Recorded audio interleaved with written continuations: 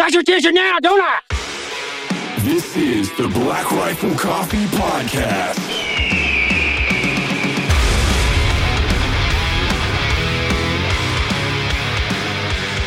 All right, here we are again. We've got Kevin Reeves, PJ, former Ranger, myself, Tier Simac, Green Beret, and contractor and slacker extraordinaire, Baker Levitt, a civilian.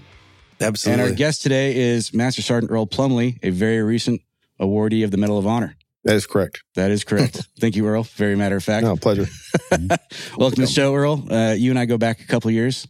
Yeah. Yeah. What is that now? 5? 6? Maybe. I don't know. Something like I that. just refer to everything now as a couple years because it gets weird. I don't know anymore. No yeah, some of my friends I've known a couple of years and I find out it's like 20 and that's just awkward to talk about. It kind of sneaks up on you. Yeah. Yeah, and then you waste a lot of time trying to figure out what year was what. Yep. That's really only important when you're putting your VA packet in for disability. Yeah. Yeah. And then you can default back to Earl. Like, how many Earls do you actually know on this planet? 1. Really? Yeah. That's I don't know. That's an abnormal amount of Earls. Yes, it is hyper Earlism is what. How many Earls do you know? I know 1. I just met him. Earl. I just met him. Good to meet you. I know 2, me being one of them. So, well, my first name is Baker. And I've met 2 Bakers in my lifetime. But what's interesting is I have never in my life met someone with the same last name as me. Interesting. Which is interesting because your father was a Green Beret. He was. He went through the 2nd Q course ever. And you have siblings that are Green Berets. I have one sibling that's Green Beret. But you didn't know that for a long time. A tremendous time. Yeah. So my brother Mitchell was a Force Recon Marine. He had just coming back from deployment to Monrovia, Liberia, and I'm going to pick him up at Lejeune. And I get a phone call. It's like, hey, is this Baker Levitt? I was like, this is speaking. And she's like, yeah, I'm your brother's wife. And I was like, that sly dog. Like, what was? Because he went from Iraq straight to Africa, and I was like, wait. I'm like, I mean, 1,000 questions. Like, what does she look like? Mm-hmm. Did you meet her in Africa or did you meet her in Iraq? And like, my brother's married. Holy shit, that's crazy. And I was like, excuse me, come again? She's like, yeah, your brother Will. I was like, oh, no. My brother's name is Mitchell. She's like, no, your brother Will. And I was like, so who's Will? And then I found out that I had a half Vietnamese brother named Will Levitt. Oh. And then I found out I have a half Vietnamese brother named Pat. And then a few years later, I found out that I had a brother named Frank. So my dad grew up in New York City and got in lots of trouble, and they'd get arrested. And then I think like in Green Beret started, what, 57? 54? 50. So we'll say 1952, the judge was like, you have 2 choices. Army, jail. Dad chose Army. Goes through basic training, then went through the 2nd Q course ever and like immediately deployed over there. But while he was in the Q course, he got a young lady pregnant. Like you do. That's a Fort Bragg thing. Yeah. And the more I like, and that guy was adopted by the team, 5th Group Sergeant Major, whatever it's called. And his name was Frank. And so I got that as a Facebook message probably 8-9 years ago. My brother got it as well. And my brother, Mitchell, was a Force Recon Marine. And like there's all the bias, and he thinks that Green Berets are fat guys that overplan everything. And they wear Vibram 5-finger shoes and all that stuff. And he was like, typical effing Green Beret, got kids all over the world. And I was like, hold on. Like, wait, like, don't be like, what's like, I didn't know. Yeah. So, and then what's another interesting thing was my dad got his CIB in Laos in 1960, and then he did 2 tours with 5th Group, one with MACV and then one with SOG. Yeah. So and then here you are. And here I am. Sitting with 2 Green Berets and a PJ. And I went to Air Force boarding school. Yeah. I was standing in formation before all of you. So my first time in formation was in 1991 in Melbourne, Florida. I want to let you know, though, I was one hell of a Cub Scout. Like, I was Order of the Arrow and Weeblos, a whole bit. Yeah. But if there was a Medal of Honor for Cub Scouts, I would have had it. Yeah, but why didn't you get Eagle Scout? That's Boy Scouts. Yeah, but the thing with the Eagle Scout, the reason it's so valuable is it shows your ability to start a very difficult task at an early age and complete it. Well, I'll tell you, my dad was very involved in my primary school years and not so much in my Boy Scout years. But your father was also a priest or preacher at a deaf church. Different dad. Oh, so you have multiple fathers. Yes, my birth father, the male stripper / general contractor, was also involved in the Boy Scouts. My stepdad was the pastor of the Deaf Church. Wow. Yeah. And you can sing. There's a lot songs. to unpack here. There's a lot to unpack. Yeah. Let's focus on But that's a whole other show. Have a very boring backstory until the military. We're trying to comparatively speaking in right now. We're trying to get him in early. Master Sergeant Earl Plumley. They're in. I know some of your backstory, but I know everybody else doesn't. So, where do you hail from, sir? Oklahoma. Oklahoma. Oh, nice. Yep. Yeah. Merritt, Oklahoma. There's and plains. You claim, there's waving wheat. It's all there. But you claim. Yeah. When people ask me, I say Texas. Right. There you go. That's where I joined out of. Yeah. And so it's my driver's license. It's where I pay taxes. Yeah. So how old were you enlisted? So I joined the National Guard when I turned 18 while I was still in high school. Were you a split train? I was supposed to be, but I kept. I don't speak SF. What's the split? What does that even mean? That's actually a National Guard. You can join the National Guard, like I did, and I joined it at the beginning of the school year, my junior year. And then that summer, I would go to basic training, and I would come back, finish my senior year of high school, and then immediately following that, I would go to AIT and get an MOS. Gotcha. I didn't attend basic training because I kept getting in fights, and I had broken bones, and I couldn't ever ship to boot camp, which all my friends in high school joined with me, so they all had to go to basic training, and then I stayed back, partying the whole summer. So sounds great. There's some grudges made. Not tolerating. Look at you talked now. us into this. Look at you now. Did you get meritorious promotion? Like, did you get your mosquito I did. wing So I got all my friends to join the National Guard. I got promoted to E3. So they all came back from basic training as E1s and E2s. And then I was put in charge of them as a senior soldier. And I'd never been to basic training. That is great. That's awesome. Yeah. That's the government. Yes. So you basically got a bonus or commission by getting people to enlist. Yeah. So I forget exactly what you got, but for however many people you could get to sign up, they would promote you. Yeah. Up until I think it stopped at D3. Yeah. But I think they used to call it back in the day, and even the drill sergeants called it this. They used to call it the "fuck your buddy" program. Why didn't I know about that? That's fascinating. Yeah. And the recruiter, he might lie to you. Your friend always going to tell you the truth. And I was like, I found this great deal. We go off-roading all weekend in Humvees. They're going to give us a couple $100. It's going to be great. Sounds awesome. And most of that's not true. How many years ago was that? It was in 1998. So are you still friends with those guys? I still keep in contact with some of them casually. Most of them did a substantial amount of time in the National Guard, and one of them is still kicking around out there. So, so they got over it. So you started winning like hearts and minds and nation building like before you even went off to basic, right? Yeah, and you were a Green Beret. He didn't even know you were doing a mission before you. Yeah, we want this guy. He signed up 75 people. No, and I continue the trend. I spent a lot of time because I was a Marine. After that, I went and served in the infantry, and then what was your first MOS? When you enlisted? So my very first MOS, because I never got an MOS in the National Guard. No kidding. I did 2 or 3 years there and never successfully. Never was fully qualified. I got a driver's license, but that was they kind of had to give me that so I could do something for them. But my very first MOS was an 0351, which is a infantry MOS. It's an anti-armor assaultman. That's a Marine Corps MOS, right? Yep. What was what did you enlist as initially? So they have a program. So if you were a Marine, they will instantly just make you an 11 Bravo so that you qualify to attend selection.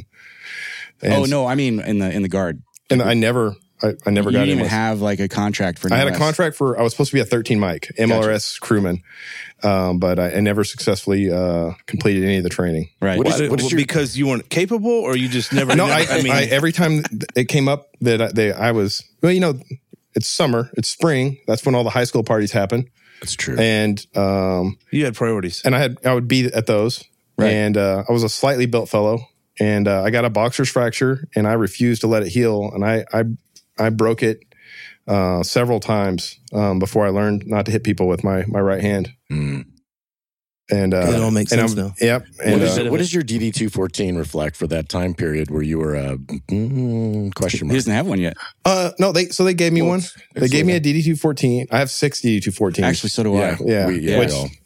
Every time I go to the S1 to get my records scrubbed, they get a cup of coffee and start rubbing their head. Yeah, because it's a mess. For those listening that don't know what a DD-214 is, that is basically your military service. That's service your discharge paperwork. Your discharge paperwork. Well, no, it lives, it follows you. You change, but it basically tells what you did, and it's like your biography. It's your biological passport for your time in the military. The anomaly of having 6, like Earl does, like I do, is that most people that enlist have 1. It's they get 1 when they get out. Yeah. So, okay. I'm not, it's fine. Yeah. 6 and 6. Okay. Well, they went paperless, and then it became a real pain in the ass. Because you used to take the I Love Me binder and just go put it in the thing. Yeah. And then it went. I don't know what it says. I know it reflects the amount of drills I attended. I have great drill attendants because I was always available. Yeah. Thank you for your service. Yeah. So you were in, and then how did you, so then what, you were in the So Marines? it's because it's the National Guard. If you elect to go active duty, that basically wipes out your National Guard contract, and then the active side will pick it up, and you go forth and do that. So I kept getting in trouble, and everybody decided it'd be a really good idea if I maybe didn't live in Oklahoma for a little while. And the Marine Corps... Was that mostly the state of Oklahoma? It was mostly the state of Oklahoma. Was real excited about keeping me busier somewhere else. Yeah. So the DA and the Marine Corps recruiter had a chat, and then... as in district attorney? Mm-hmm. Okay. This is awesome. This is so awesome. I'm so excited right now. You didn't tolerate your behavior either. So yeah, I got exiled from the state of Oklahoma for a year, and I got all my charges dropped in lieu of military service. And so like my father. Yeah. There you go. Dad, is that you, Dad? The recruiter came and he's like, "Here, sign this contract." And I said, "What is it?" And he said, "It's the only one you're getting, so sign it." And and that's how I joined the infantry. Where'd you go for the year?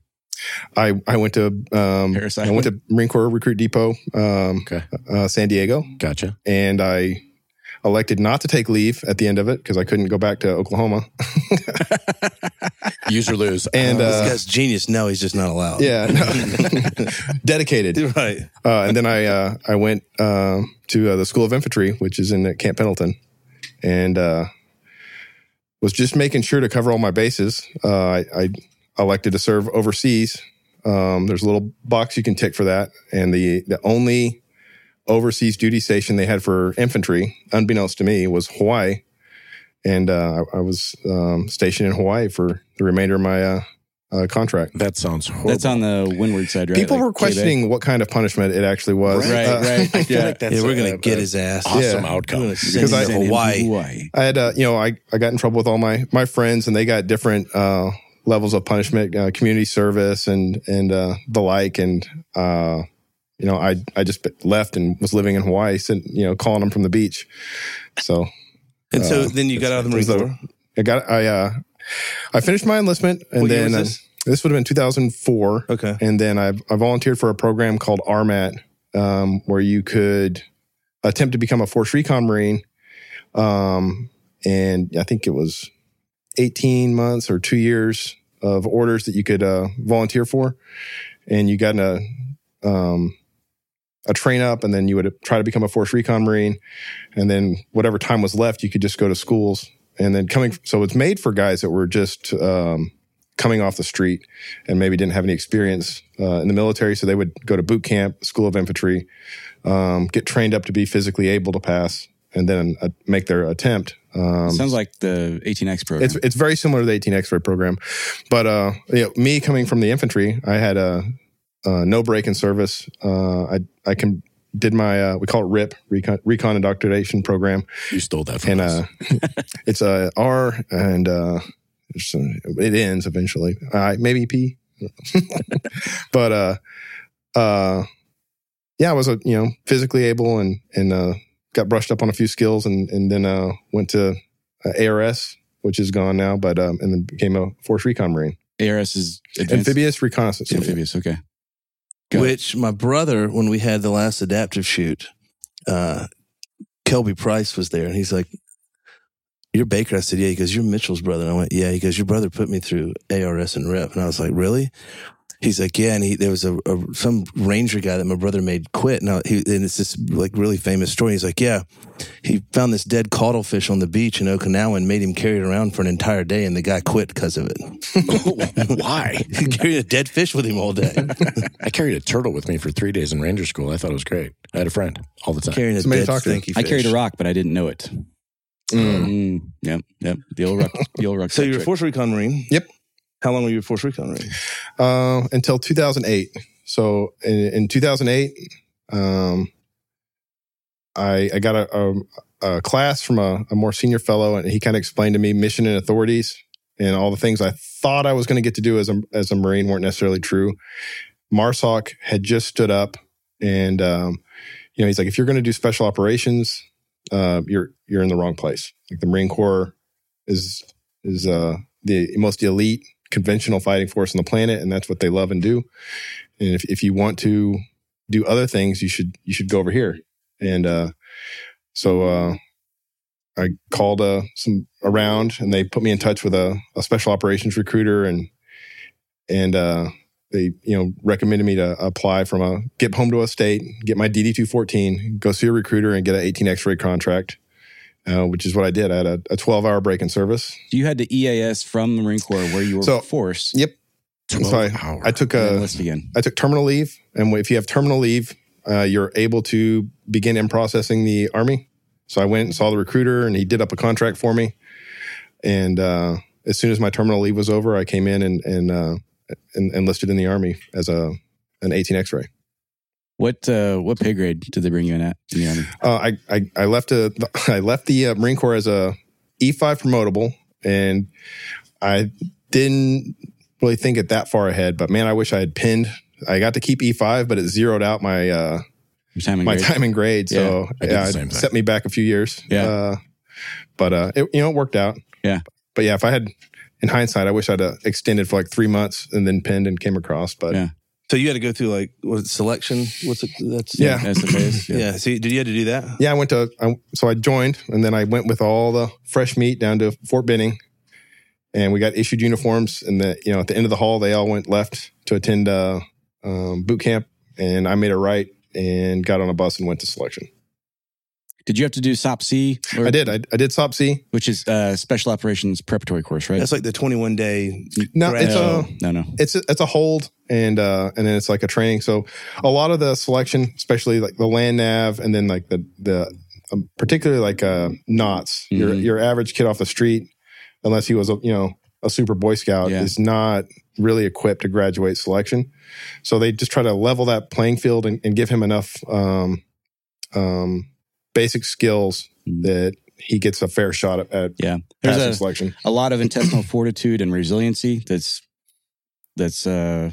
looked at in the SF selection process.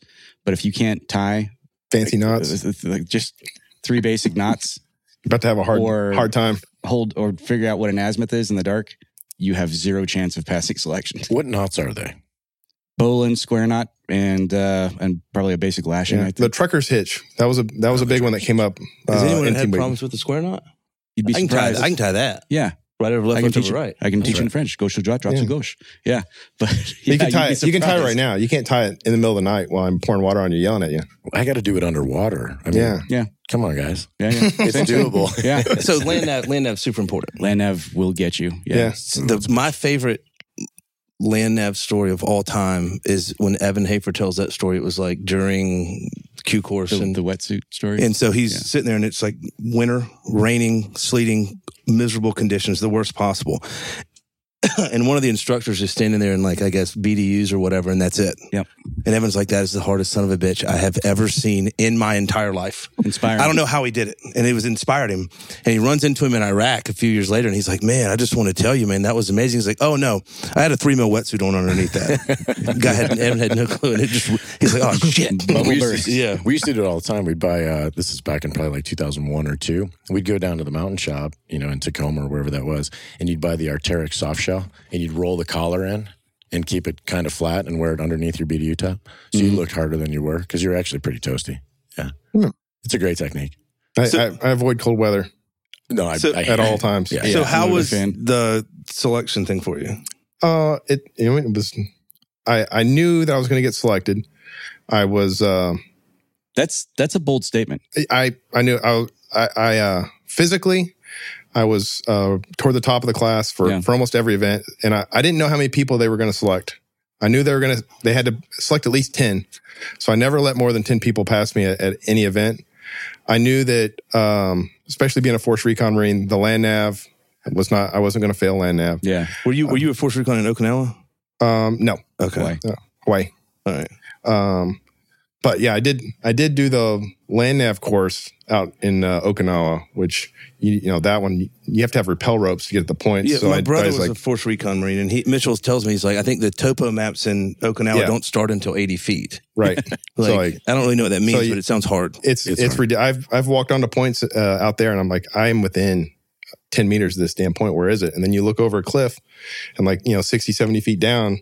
You can see the marker, and then you get your rope out and climb down there. So I knew they weren't going to have these young 18 X-ray kids going after points like that, and so I knew that I was going to get selected. It still was not the best experience. Even being like physically toward the top of the class, I was beat down every night. And I was very excited when it was over. Oh, really? Yeah. So it was hard. It was hard. I've done harder things as single events, but I think that's the hardest thing I've ever done, like for an extended period of time. What was the hardest part for you? Like looking back now, not in the moment, not looking back, but like in that moment, what was the most challenging part for you? The most challenging part, because selection starts, it's just you. And then as you go through it, they build the teams. And so team week, you kind of lose the ability to directly impact your own fate. Mm-hmm. So you can influence it. You can help the team. You can, and the guys get to exchange being in charge. You essentially have the power to not quit. Yep. At that point. And that was, they have an event called Down Pilot. And I think my entire team quit. I had 2 teams, but my entire team quit on the Down Pilot.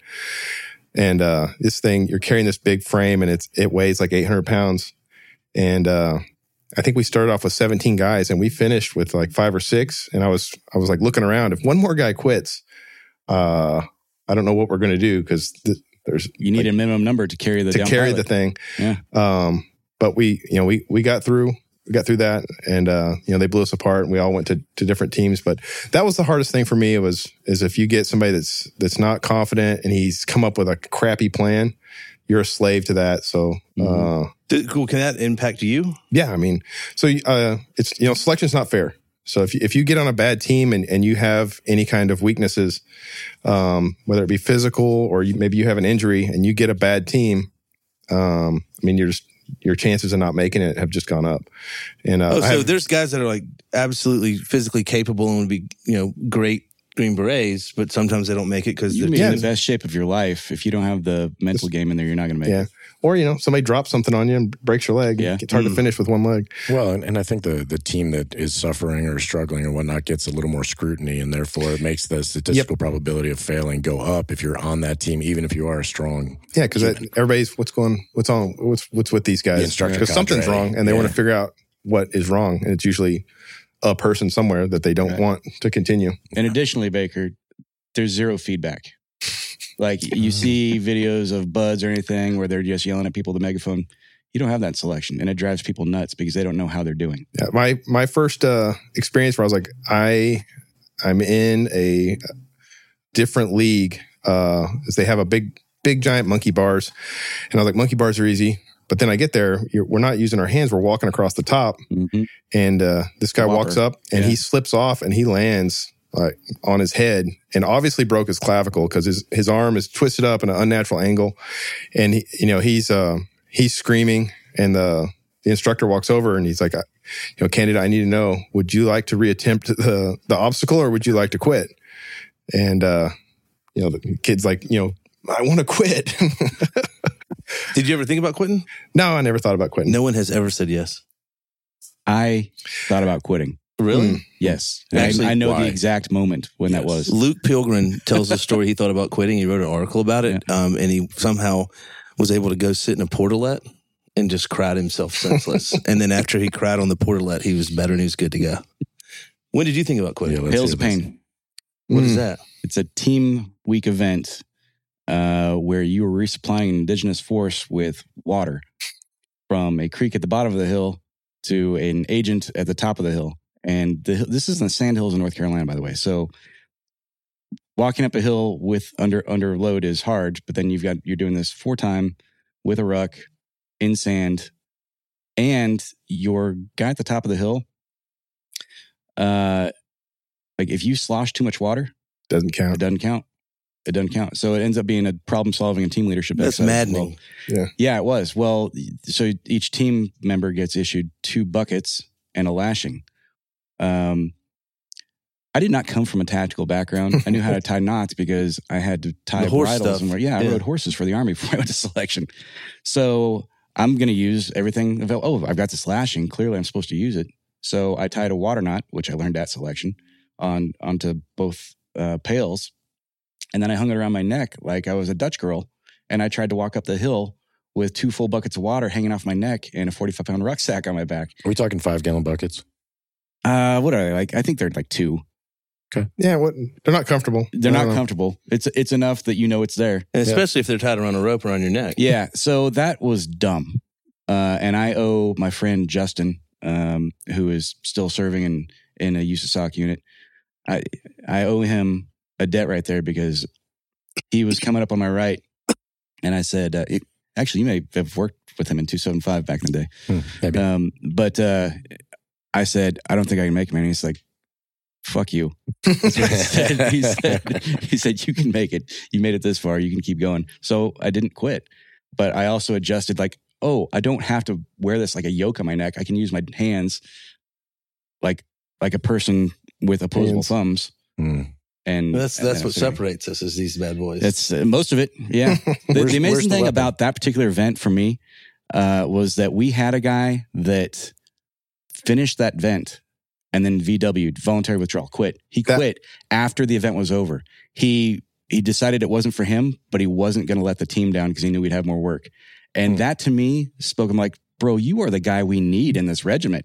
I always want to talk to those guys that like quit at a strange, like nobody quits right before the event starts. Right. They like quit afterwards. Yeah. Like, I barely got through that. I'm not going to make the next one. Todd Ehrlich, the guy that started Killcliff, he had a guy in Buds quit like the Thursday night of Hell Week. Yeah. Like no one quits Buds after Wednesday. Like it's never happened. This dude was like the night before, he's like, this isn't for me. What was the hardest part for you in PJ school? That's a great question.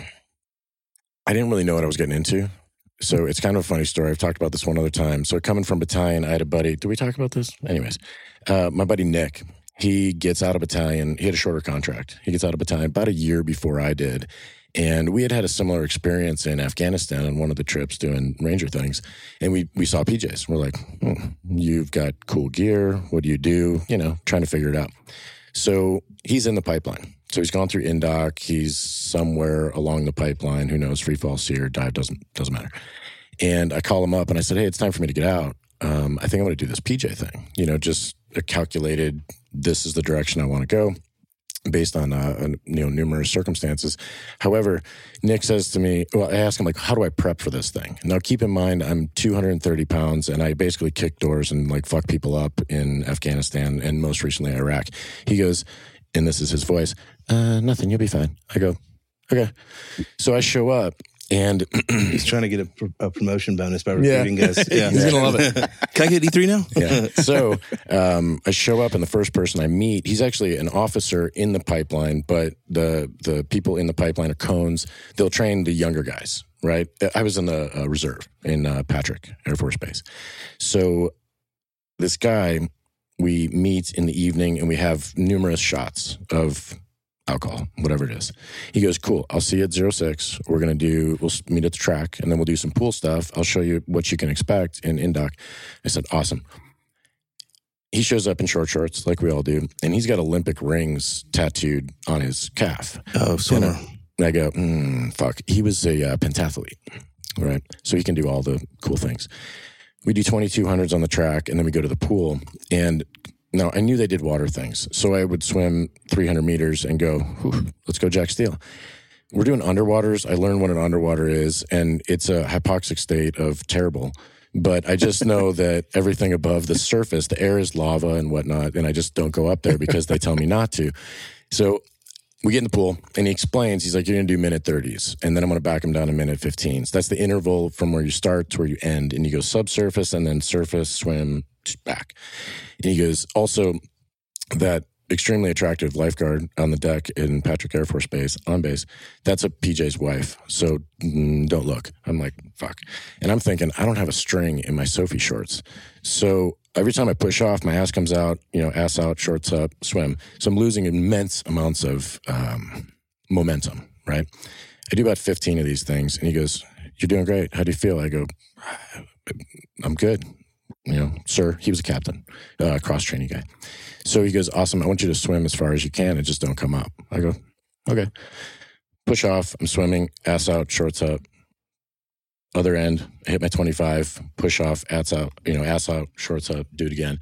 I come into the 50 and I'm a little hazy. Things are narrowing a bit, but I hit the wall, push off, PJ wife, ass out, shorts up.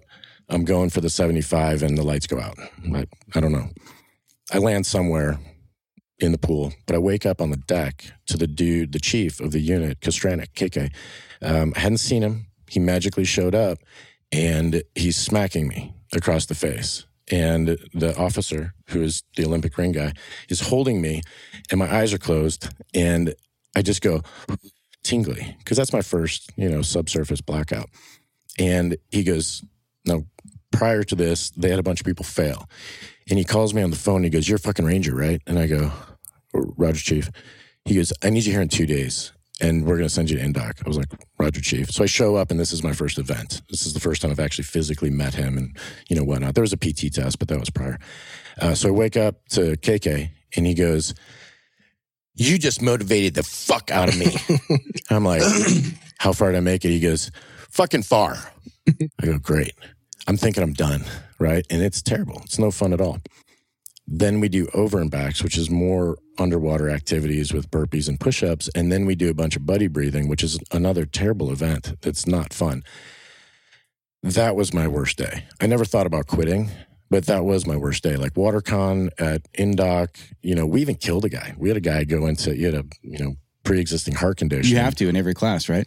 Or everybody recycles? Yeah, you have to kill a dude. Yeah, you have to kill a dude. Anyway, so we killed a dude in my class. I fuck with the young guys all the time. But anyways, I go to Indoc, and because that day was so out of the blue and I hadn't really been warmed up to it, now in Indoc, you kind of work your way to like that day. And we do a hell night, whatever.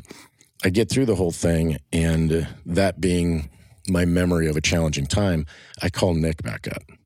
And I go, hey, Nick. He's like, what's that, man? I go, you could have told me to swim a fucking lap or like breathe on a snorkel or some sort of story. And he goes, no, I said you would be fine, and you're fine. Sounds like Trevor.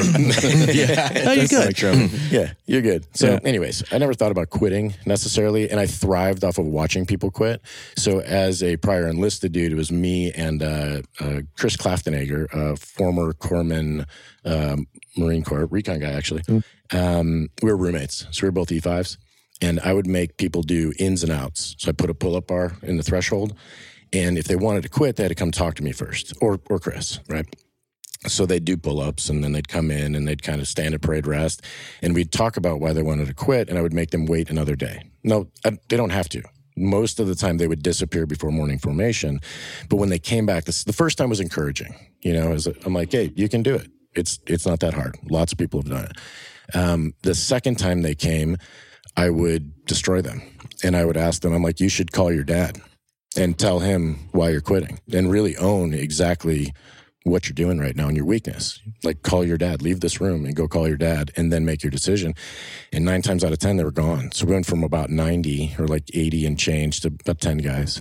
That's amazing that you even had that talk. Like for SFAS, it's just candidate. You failed to negotiate this option. Yeah, I'm not an instructor, though. I'm within the class. Oh shit. I'm within the class. I'm a student. Or I'm a candidate, or whatever the fuck you want to call it. I do notice something similar, though. When everybody quits in the middle of the night.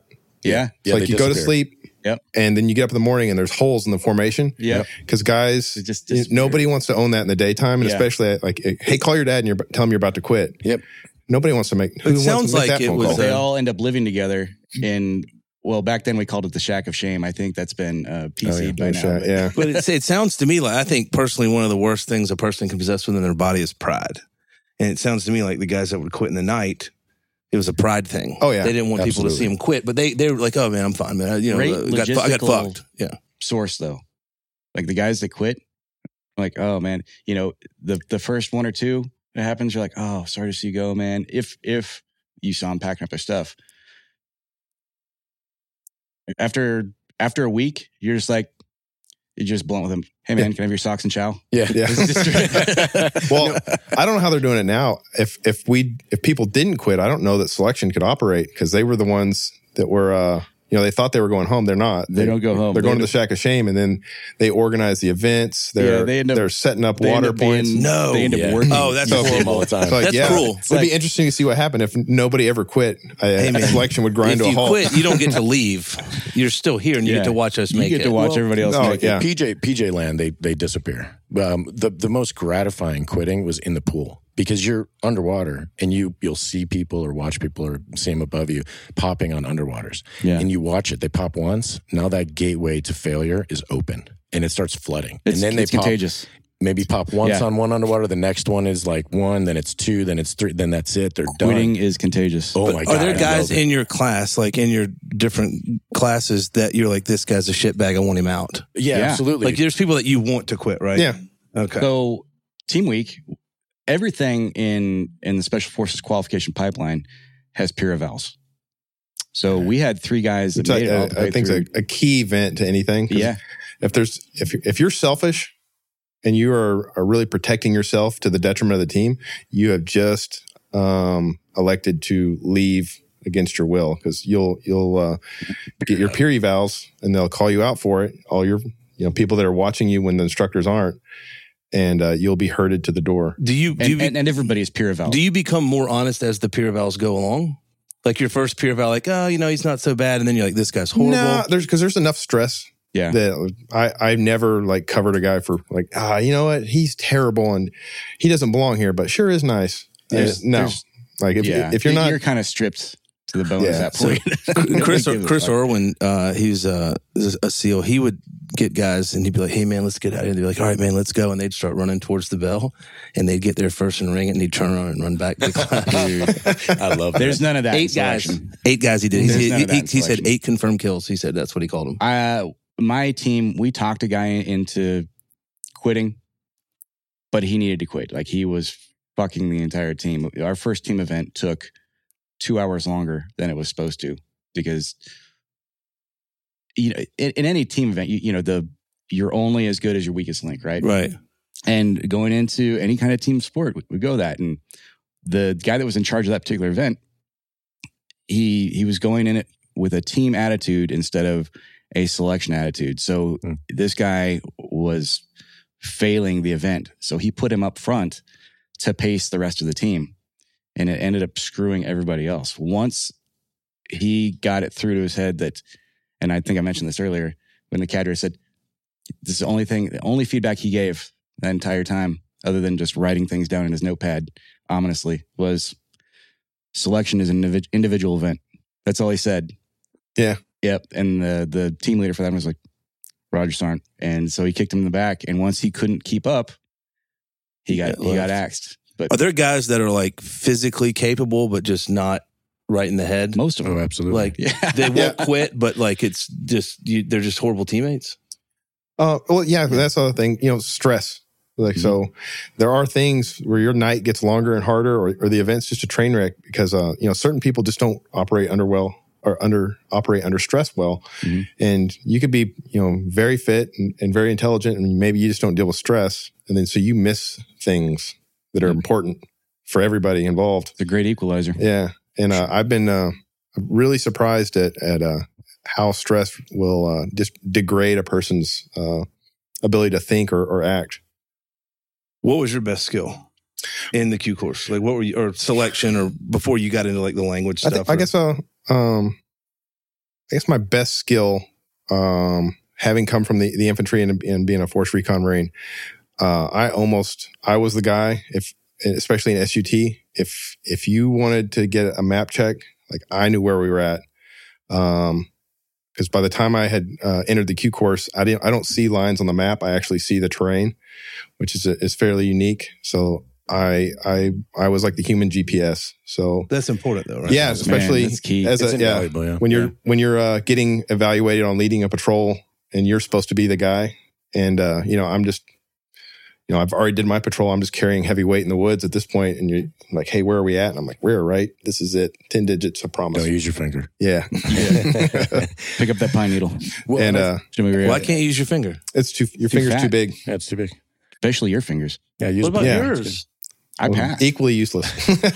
Well, I think there's something to be said for being empowered a little bit by being a prior service guy.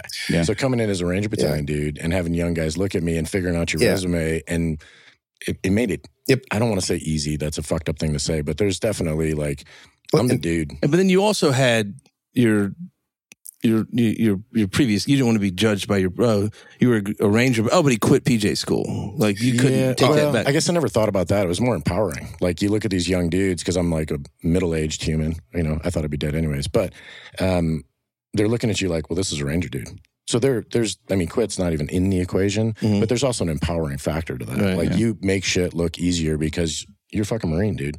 And now you're doing selection. Right. And everyone looks at you because who knows where they came from. At least in my world, they're young kids. They're off the street for the most part or cross-training. I had the exact opposite experience with that. Land nav was super hard for me. I learned land nav in selection. And that's a nightmare. What were you best at? Rucking. Really? Yeah, just having a tick on my back. Yeah. Just going. Yeah. What'd you weigh when you went through? 194 is what I started at. What'd you start at? Wait, very specific. Oh, yeah. I was probably around 205, 210 pounds. Oh, so you had some mass on you.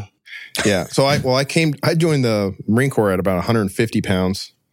And they made me sleep all night and eat 3 meals. And so by the time I got to the infantry, I was around 180 pounds. Yeah.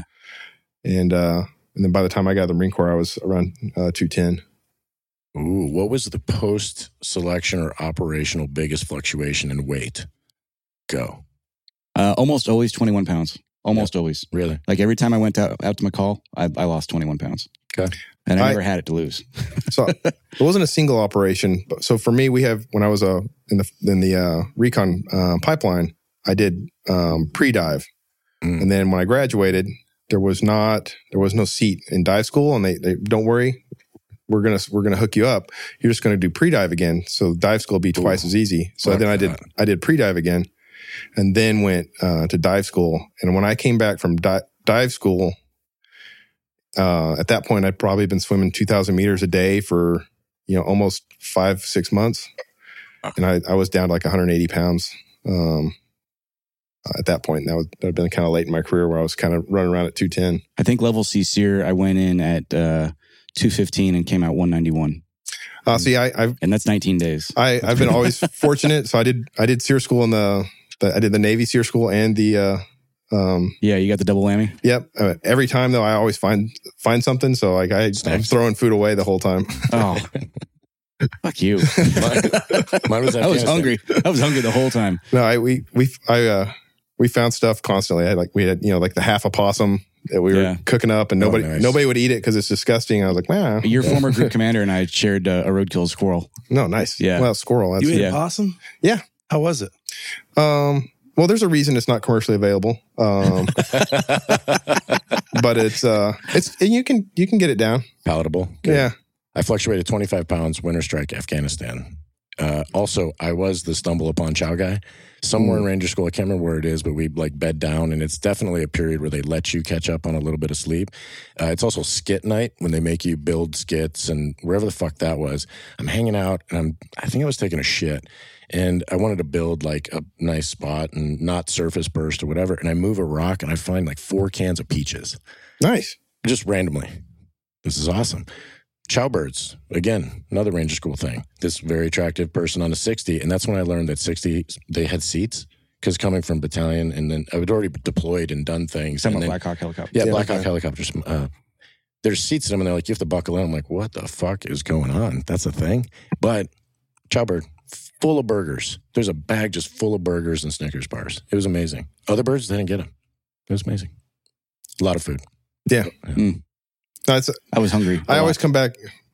I guess also I have the ability to eat things and make a billy goat puke. But no, I think I've been a big outdoorsy hunty guy. So like even in Afghanistan, my whole team came back fairly skinny because they don't like goat meat. So there's more goat meat for me. I came back huge.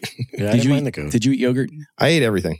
Yeah. So you just eat stuff. I just eat stuff. Yeah. If it's not killing them, I can hold it. Same. The only time it caught me off guard a little bit is we're doing a sit down with some like Afghanistan, some village leader, whatever, and I'm starving. I'm absolutely starving. I got the goat meat in like kind of a oil based looking something, and then the flatbread. Right. And I'm just my Italian heritage came out, and I was scooping and scooping.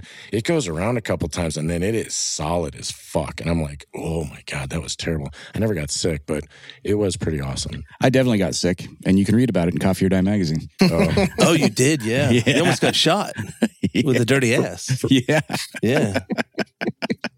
It's nothing like having not how you want to an go. A&A soldier point his AK, level his AK at you while your pants around your ankles. Yeah. Yeah. That's good. You never know what they're there for. Yeah. What day of the week is it? All right. So you make it through selection with confidence. Yep. You head off to the queue. You PCS to Fort Bragg. That's correct. And what MLS did they select you for? So what did they? I've asked to be a Delta, and because I wanted because I was strong ranger my whole time in the Marine Corps, and I'm like, nope, I'm going to be a Delta, and I'm going to get all this great education, and maybe when I finish being a Green Beret, I'm going to do other things. Well, I wrecked my motorcycle on the way to selection. Still getting in trouble. And what kind of motorcycle? That was a YZF-1. So it was, it was a little bit fast. There's Harley guys and there's street bike guys. I just want to do a little quick PSA real quick. That is such a common thing. Guys, if you're listening to this and you're thinking about doing any kind of in-dock selection, whatever, just put the bike away. Yeah, well, that's like John Lopez. He lost an arm. That's how Lopez lost his arm. Yeah. He was going to selection, and he lost his arm. Yeah. Well, wait till you get your bray on your head, and then get your motorcycle. Yeah, then jack up your life and get 3 divorces. Yeah, I T-boned a truck doing about 60, and but intercostal tears and cracked ribs. So I was in SOPC hold forever. So by the time I got through selection, I dumbed it down a little bit and started talking in grunts and moans, and they are like, this guy's a former infantry Marine and he can't hardly talk. That is a Bravo. That is definitely a Bravo. Yeah. Bravo is weapons sergeant. Yeah. And it cut about a year and a half off my time in the Q course by doing that.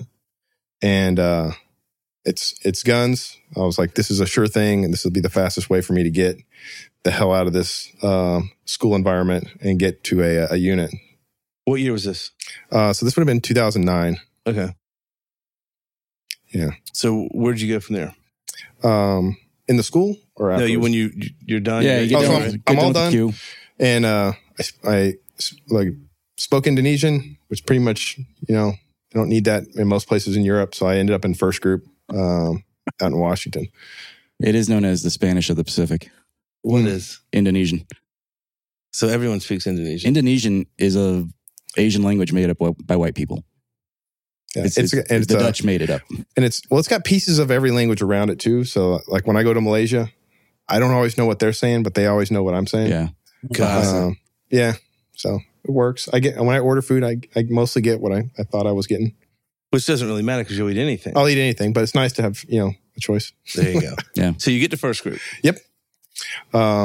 Get to first group, and I'm so excited because at this point, this is the longest stretch of not deployed time I've ever had was the Q course. And it's just this new foreign concept. My God, the Army just wastes tons of time with you. I can't believe they're training me this long.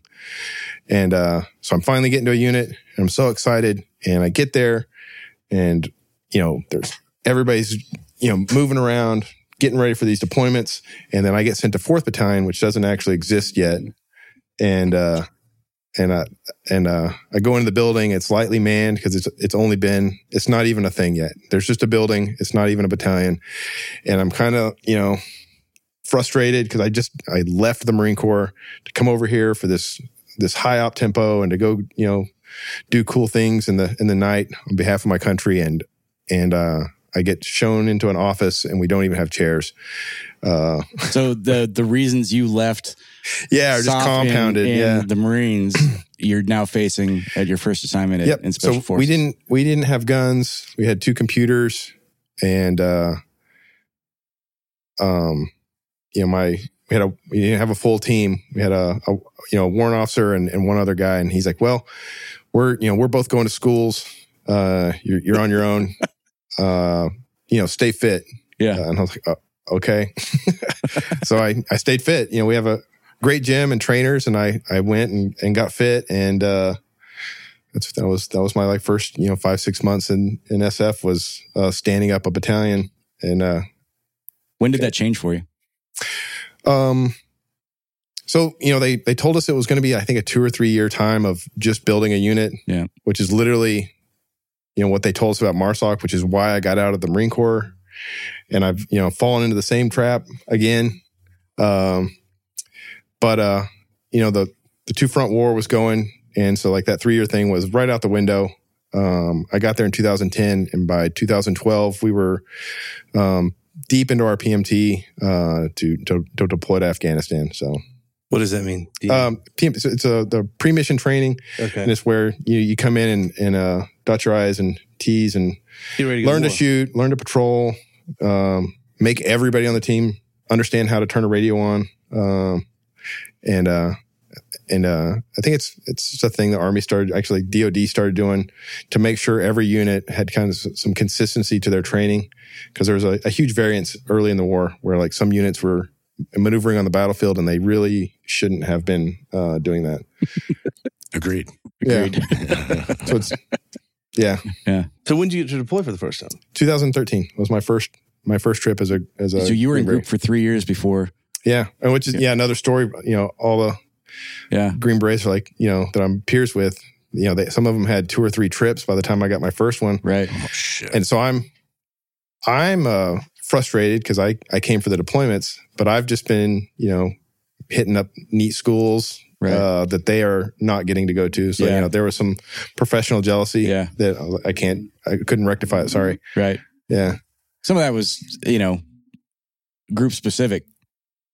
So my first trip was 0304. I came back. I was wearing DCUs with a combat medic badge. And I showed up to first group to take a buddy of mine from the Q course. We went to selection together a little bit. He was in 2nd Battalion. Showed up to take him to lunch. I'm waiting outside the company area in 2nd. This is old 2nd Battalion. Mm-hmm. And I'm still over in old 3rd Battalion staring at it. So. Yeah, exactly. Yeah. So and guys are looking at me, and I've got my long time and whatnot. It's not like they're looking at me like I'm out of place, but they're looking at me and they're looking at my combat patch and they're looking at my CMB and they're like, one guy goes, "Are you from 5th?" I was like, "No." He's like, "3rd?" I was like, "No." I'm like, "Where are you at?" I said, "I'm 19th group." And he's like, "God damn it." That's literally what he said. I missed that whole period in first group where, first group didn't really have a big foot in the door for Iraq, obviously. And then in Afghanistan, we had the SOTF down in the Philippines, which was not a kinetic thing. And everybody was going to war except for us. Yeah. So there's a ton of the guys that were there. My seniors were highly frustrated, and just watching that war happen. Because it's not like it was a Green Beret. It's not like you can every 3 years you can just get orders to a different unit. Yeah, you're there for the long ride. So that's got to be maddening. Yeah, 100%. Because it happened to me later on. It's like football practice and never having a game. Never having a game. Yeah. You're in. It's hard to keep guys motivated for that. Well, and there's the time and place thing. You take a trip and then whoever rips out with you gets a fantastic trip and does a bunch of shit. You're like, and I think, a lot of the discussions I saw, 5th group and 3rd group, just getting beat to death with the war. Yeah. And then, we have joint schools, and then the first group guys would come in there, so jealous to get in the war. But then you're telling stories about, partying in Bangkok and Manila, and the 3rd group guys have never had a a JSET. They've just been going back and forth to Iraq and Afghanistan. Yeah. And so they've never really done a trip that was not a life or death thing. Yeah. So I saw that throughout because I graduated the Q in 03 and deployed almost immediately. But even where I was in the Guard, I saw the cultural differences between. I mean, there's always been a cultural difference between the different groups, but that divide started getting harder and harder and harder as the GWOT progressed because we were leaning really heavy on a couple of groups just because that was their area of responsibility. And 7th and 1st were kind of the party groups at the time, just because of where they were responsible. So everybody wanted everyone else's mission. Yeah. And then until they got it. Yeah. Well, they balanced it out. Everybody figured out flying a guy from Kentucky is equally as difficult as flying a guy from, Washington. Yep. So where was your first deployment to?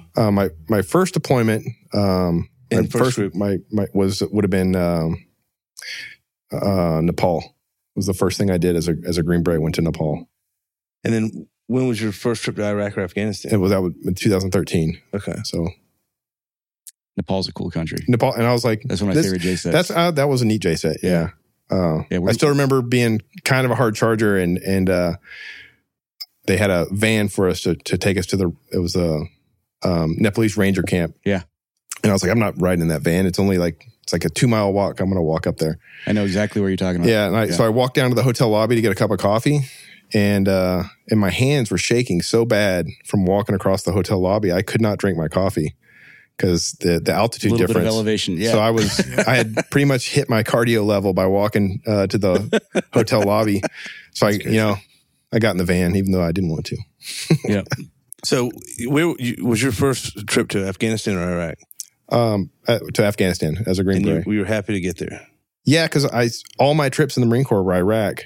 Okay. So and I'd always, the whole reason GWOT started was Afghanistan, and it seemed wilder and more austere. You always see the gunfights in the mountains and guys patrolling and in these crazy valleys, and I wanted to be a part of that. And then I kept going to Iraq and running over IEDs and shooting people from in the middle of villages. It was not what I kind of imagined as being like a warrior. It was more just driving around. Did you get what you wanted in Afghanistan? I did. Yeah. So we got there, and I didn't know any better, but I really wanted the commando mission because I wanted to land the helicopter and jump out and shoot everybody that was bad. And instead I got a VSO site, which is village stability thing.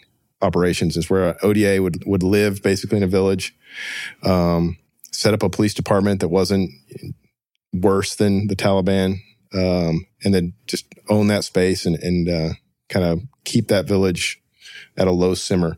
So that was the first mission I got. And then it was, it's kind of when I imagined being a Green Beret, that's what we were doing. So we'd work in the village all day, and then at night we'd link up with our Afghan special operations team and go get in gunfights with them, or we'd go grab the Afghan local police and drag them kicking and screaming into a gunfight. And I was like, this is why people come here. That's awesome. Where were you on that trip? Miri in the Andar province. Andar. Yeah. That sounds very Star Big party Wars. town. Yeah. Yeah. And is that segue that into how you got this? Oh, well, so I'm living out there with my team, and I'm riding high. I have a great beard and an awesome sniper rifle that's painted up just perfect. Just being an SF dude. And pretty much anything I could come up with, we got to go do it, and it was the best. And then 2013, I don't know if you ever look at the war, we drew down to leave. Mission success. We're getting the hell out of here. And 2013 was one of those times. So they closed our site, and they offered me to stay in country and work at the company headquarters, or to go home early. So that was an obvious choice. Even though I would not be on an ODA, I'd rather be in country than stateside. So at least something might happen. So I volunteered to work on the AOB as the weapons sergeant, and went from the coolest bearded sniper in any mirror I owned, to fill in ammo requests and fixing guns for our ring route convoys, and not being a part of them, not even being able to get on a convoy to deliver the supplies to the ODAs that were still working was, fairly frustrating. But I was in country, so I'm still hopeful that something's going to happen, and nothing really did. And we had our change of command. We had a new commander replaced our old commander while we were in country, and while we were rehearsing for the was that Jamie? Yeah. Alden, yeah. Jamie and I were in Robin Stage together. He just mentioned me that this morning. Yeah. But he was leaving, and we had a Major Caster was coming in, and we were rehearsing for this change of command, which was surprising, really, because Green Berets are notorious for being terrible at performing functions as the Army likes. Yep. Terrible. If you want to see some stuff, and I wasn't big on it in the Marine Corps, but man, I've seen some formations where I'm like, good Lord, this would have been better if we just skipped this whole thing. But yeah, we were rehearsing for it to get it right, and the Taliban launched an attack on the FOB that we were on, and they initiated with a 3,000 to 4,000 pound VBID, and blew a hole in the wall of the camp. So y'all were having a change of. Yeah, so we're having a ceremony. They attacked you during the ceremony. The only reason that is incredibly rude. It is very rude. And Earl doesn't stand for rude behavior. I do not tolerate rude behavior. The only reason, one of the reasons, the primary reason I was able to get down there so fast is we had just taken a company photo of everybody that was on the deployment.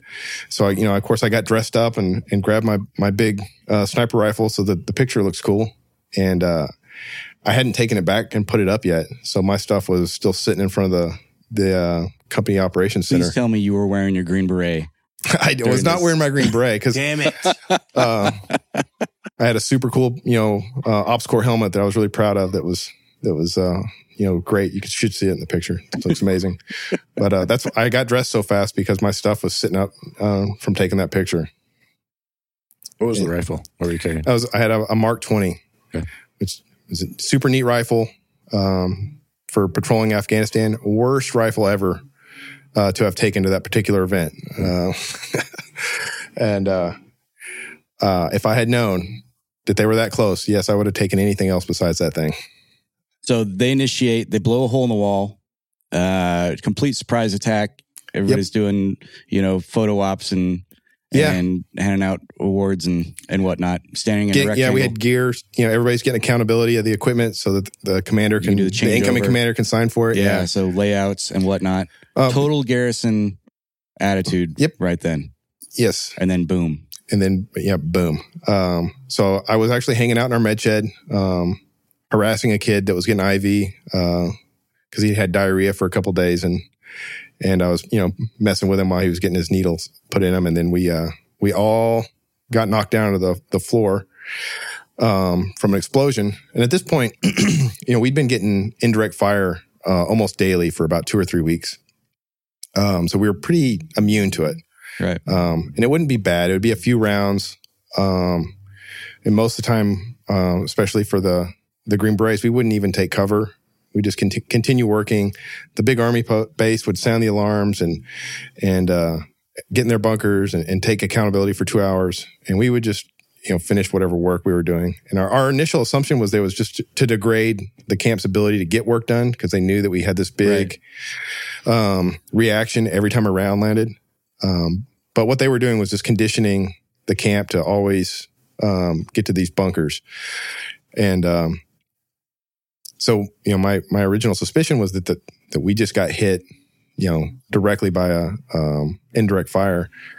And but I come out of the med shed, and I was going to tell everybody we're okay. Don't be running over here freaking out, because I assume they all noticed that this building has been hit. But I walk out, and everybody's under the same assumption that the building they're in is the one that has been hit. And I turn and look, and I just remember seeing this just gigantic mushroom cloud billowing up into the sky. And I was like, that is new.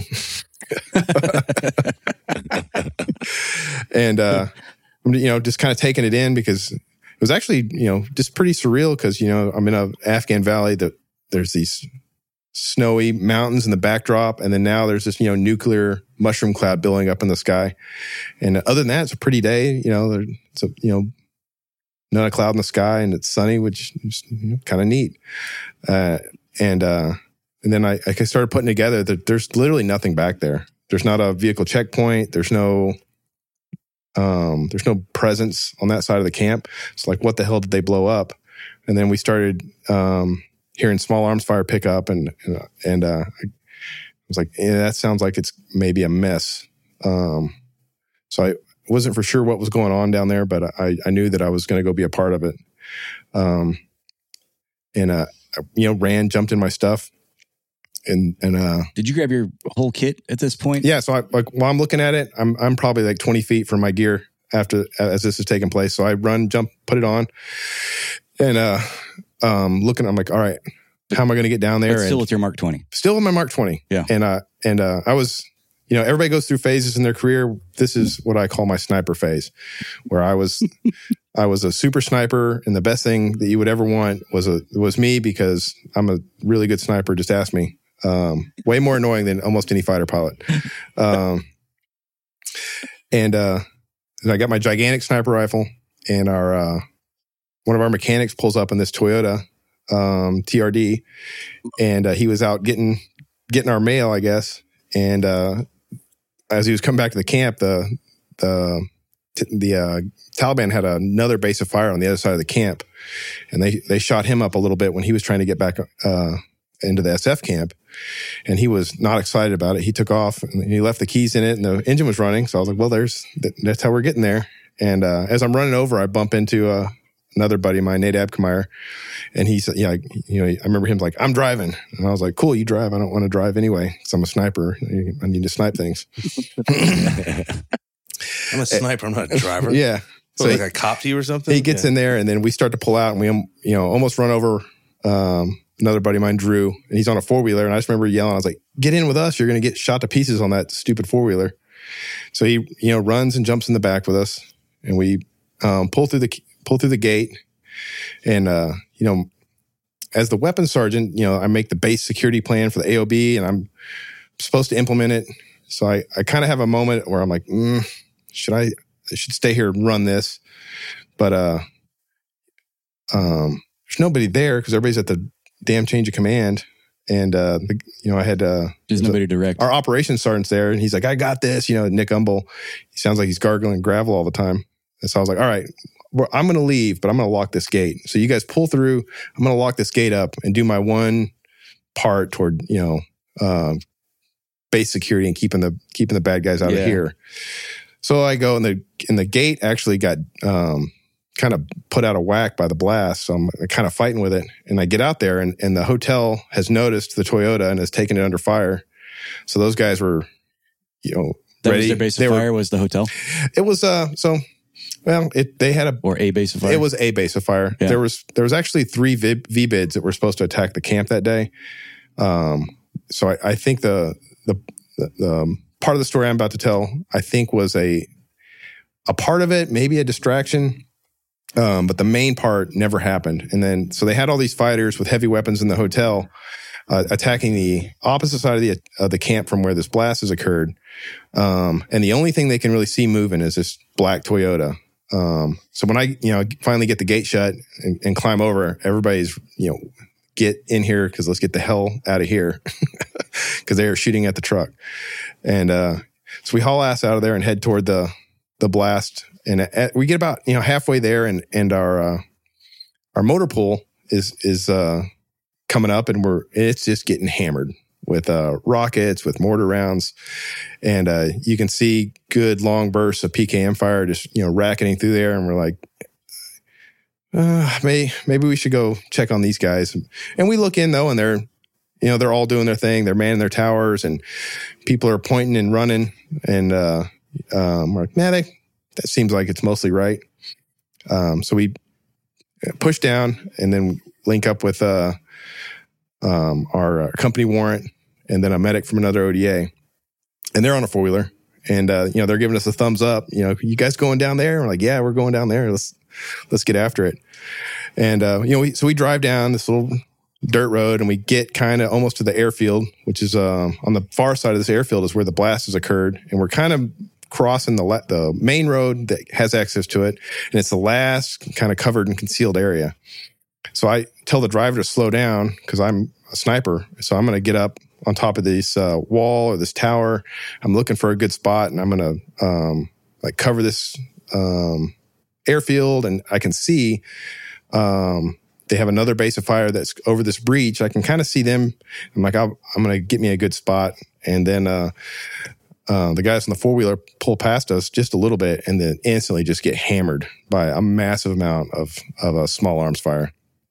And I can see him, getting shot up, and I can see him getting hit. And I remember, turning to Nate. I was like, hey, pull this truck in between them, and we'll climb out on my side, and we'll drag them back because we could see them all getting hit and going down. Were they injured at this point? Yeah. So as they pulled past us, they all caught a few rounds. The driver of the four-wheeler, got shot in the forehead, and his helmet stopped it for some reason. It was that. Wow. Yeah, the Ops Corps makes a hell of a helmet. Yeah. But as he fell off the four-wheeler from that, he got shot in the legs, and then the guy on the back, which was Chief Colbert, and he tells it different. He likes to say he got shot in the upper thigh, but I was there. He got shot through the ass, real bad. But I didn't actually see that he got shot in the ass. I just saw he arced out and hit the ground, and I thought he was dead. But we're gonna pull in and let this small arms fire get absorbed into the truck, climb out on the other side, just like we were taught and rehearsed, and we all know what we're about to do. And I kick my door open, and I got my sniper rifle, and I'm ready, and I kind of turn it so the buttstock's facing out of the door because it's a large rifle, and Toyota's a nice truck, but it's not made to hold a sniper rifle. Anyway, we start that turn, and we pull right in the middle of basically their rally point for after they have sprinted through the breach. They're wearing Afghan uniforms, which kind of threw me off for a minute. And I was like, well, perfect. I'm a Green Beret and a trained advised assist. That's what would I do? I'm going to get these guys rounded up. And then now I'm really going to make a difference because I've got, a squad of Afghans. And anyway, all that's flashing through my head, and they all turn, look at me, and just start shooting the shit out of us. And because they're not Afghan army. They were, they were Haqqani fighters. What were they wearing? Woodland?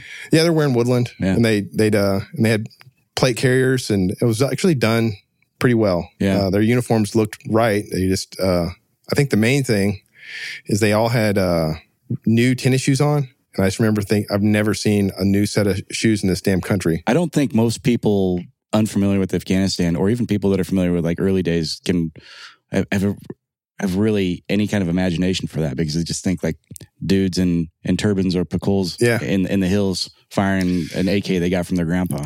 Well, and that's what they usually do look like. And these guys had, brand new uniforms. They weren't dirty. And like the new shoes thing, that kind of sticks out in my head because I was like, that's remarkable. Yeah. I haven't seen a new pair of shoes ever here. And why aren't they wearing boots? And what color were they? They were white. Yeah. It's exactly what I was picturing. Yeah. Like a clean white shoe. Yeah. Like Reebok Run Walks. Yeah. There was a specific brand that they used to pick up in Pakistan. I can't remember what it was. They're like the Adidas knockoff. Yeah, it was the like Nike Adidas. Adidas or something like that, or LT Gray. I don't know. It was something crazy. It was something weird. So, which is exciting, because they're 10, 12 meters from us, and they're shooting in here into the truck, and my rifle's backwards at this point. And that's this is every combat story. You always think there's going to be dramatic music playing and the slow mo.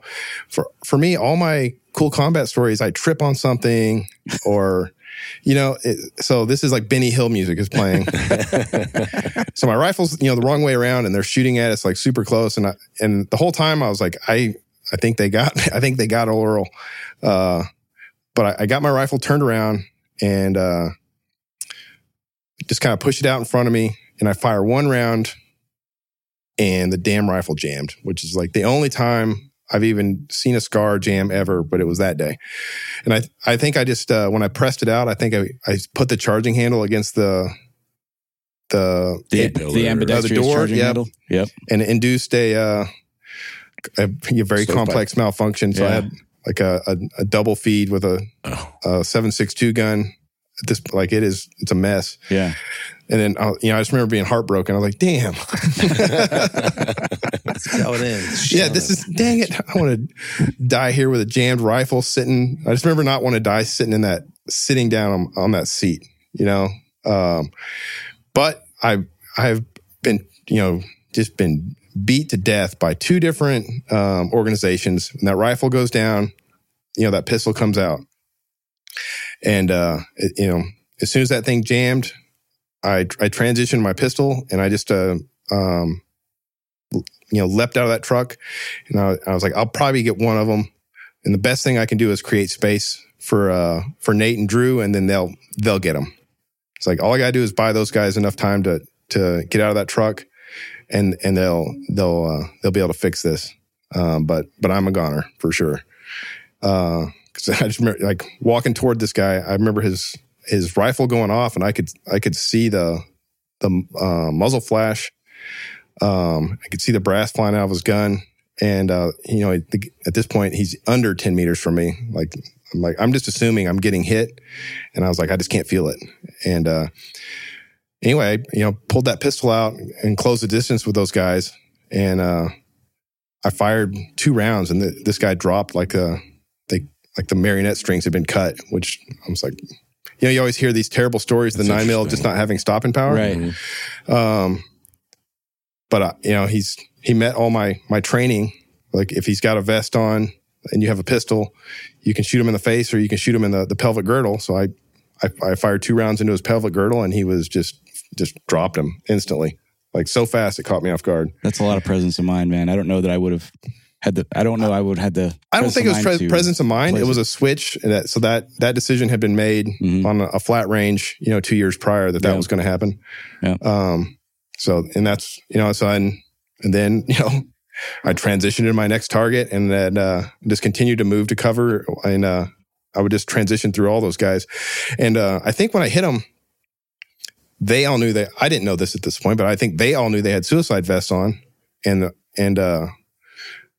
they definitely didn't want to be near anybody getting shot. Because I remember when I got to, I was like, why did that work? Why did those guys just run off? Because there's probably like 5 or 6 of them that I rushed, and I was like, how did they not kill me? Or like, at this point, if they had just had sticks and ran over to me and hit me with them, they'd have probably won. But I think they're like, oh shit, that guy's hit. Let's get away from him before his vest detonates. Before he blows up. Yeah. But I haven't figured that part out yet. I'm just impressed that I got to cover or concealment, because it was not cover. It was concealment. It's an empty water tank, which is notorious for not stopping bullets. And so I'm behind this plastic tank, and I got my pistol, and I'm like, I don't know how many rounds are left in this thing. And my rifle is I look down, I can see a big mangled piece of brass jammed underneath a round that's in there. And I'm like, how am I going to fix that? So I was like, I need just a little bit more time. And I could hear the guys behind me, screaming for a medic. Chief's hit, Matt's hit, everybody's hit. And I was like, okay, well, I can't go back there. I have a hand grenade though. I'm going to pull this hand grenade out, and I'm just going to throw it in between us. And I think everybody should be smart enough not to walk toward a hand grenade. So I pull the hand grenade out, and I just kind of throw it blindly around the water tank. And then, but as I start my throw, I see the first guy I hit. He's still laying there, and he's not dead, and he's still on his gun. He just couldn't. He couldn't walk anymore, so he's just kind of laying there behind his gun. So as soon as I pop my head out, he looks up as that grenade goes, and the grenade just sticks right under his left hip, in between the ground and him, and it just sticks, which is like a super lucky throw because I didn't even know he was there. And I just remember looking at him in his eyes, and he was like so pissed off. Yeah. That I had done that, and he didn't even try to roll off the grenade. He didn't even like swipe at it. He just he stayed on his sights and then tracked me back behind that water tank. And I pulled back behind that tank, and locked my bolt to the rear, stripped the magazine out, clawed all that crap out of there, and put a fresh mag in and sent the bolt home. And then the grenade detonated. And, only guys that have like really lived on the range will get That's fast. That's fast, right? I was like, that's malfunction. Nobody cares except for me, but I'm like, I cleared a complex malfunction in 3 to 5 seconds. I'm the perfect guy to talk to because this is like my baby. Like, we need to do malfunction. You've done this. Yeah. I'm extremely impressed right now. And so I was like, did you guys see? Nobody's there to see that. This is the guy that taught me how to fix a bolt override. So yeah, and I'm like, you guys, that's especially with the Scar Heavy, for sure. Because it's like it's a beast, And I'm like, it's worked perfectly right now. And so you went from I'm gonna die to like, hell yeah, I'm gonna die, and no one got to see how awesome I really just. Oh my gosh, I can't imagine the moment of my gun was down, everything's fucked. To I just cleared it, bolt just went home. Let's do some shit. And then, but I was, my moment of jubilation was interrupted because I started hearing a snap thump and then like dirt.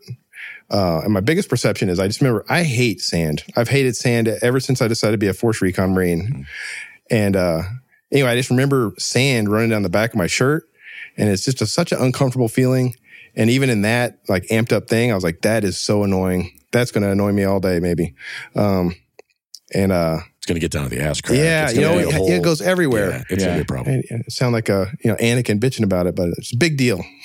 It is a big deal. And so I look, and there's another fighter. He's like 100 meters out, and he's in a prone supported position, and he's just like slow aim fire, and he's almost hitting me in the head, but he's like off by like 4 or 5 inches. So it's not hitting me in the head; it's hitting. That's where the sand was coming from? That's where the sand was coming. It's hitting the wall behind me, and I'm like tucked up against the wall. So all the sand is like running down my back, and I look and I'm staring down, which 100 meters is not incredibly far, and I have no idea. Whoever taught them their zero must have worked for us, because there's no way, even with a potato gun, I'm going to miss a 100-meter shot. But this guy, missed like 8 of them. So I was like, 100 meters. That is my zero. I'm going to hold center and send it. So I'm in a kneeling position. And I pull my Mark 20 up, and I fire 1 round at and I remember holding at the notch of his neck. And man, right when I break the round, the guy just vaporizes off the planet, goner. And I was hoping we would have another jam. No, I was getting nervous. I was like, unbelievable. We're going to head over to the FN booth and have a talk. Yeah. I have a problem with nerding out. So what was your optics package? I had at that point, the Mark 20 had a Night Force on it with like a 5x15, I believe, which I remember like this is the worst scope. This is the worst. Yeah. So, and this is like the only time I looked through the scope for the whole day. And which, so I went and confirmed my zero the next day, and it was still dead on. And I threw that gun over a wall when I ran out of ammo. So I was for sure that would have ruined it, but it didn't. Awesome. But anyways, this guy, like, it's just gone. Like the round hit him, and so there was Polish tanks maneuvering back and forth. So I was like, somebody figured out that they're on base. So I thought maybe a tank had fired. So I started looking around, and no, nobody. There's not one. And then I was like, yeah, I just shot a suicide bomber in the vest, and it detonated. Awesome. Which I've been on my to-do list. Bucket list. The entire GWOT. That's where I want to get that done. That's a Hollywood moment. Yeah, that's right. Like something phenomenal. That never happens. No. That's why when it does happen, everybody talks about it. Right. I was like, so I just nailed it. Not only am I a super cool sniper, I just shot a suicide bomber with my sniper rifle, and his vest detonated. Nailed it. It's the best of all things. Yep. All at once.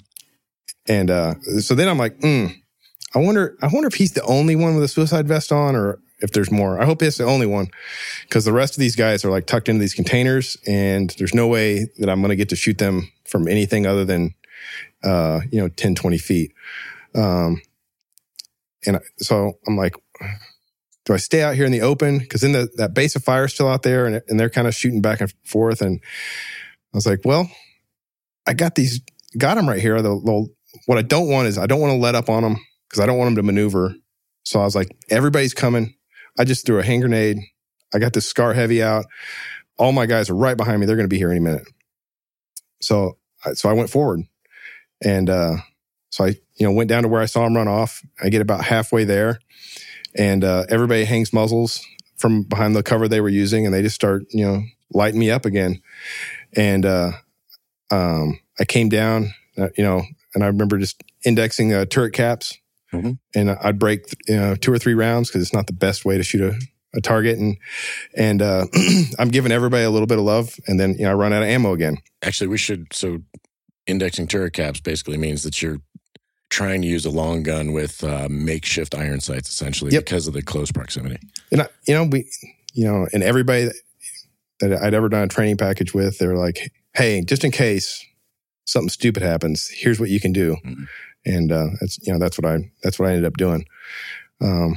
Which it worked, I don't know that I got a lot of hits, but I was definitely able to tuck them back behind cover. Plus I had a brake on my gun, so it sounded like a flashbang going off every time I broke around.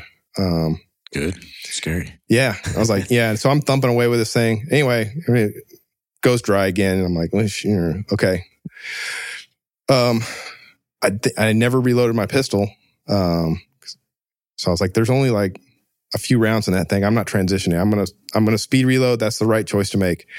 And so I dumped my mag and I horsed this monstrous rifle up vertical because I'm not quite strong enough to just hold that thing for a speed reload. That's a heavy ass gun. Yep.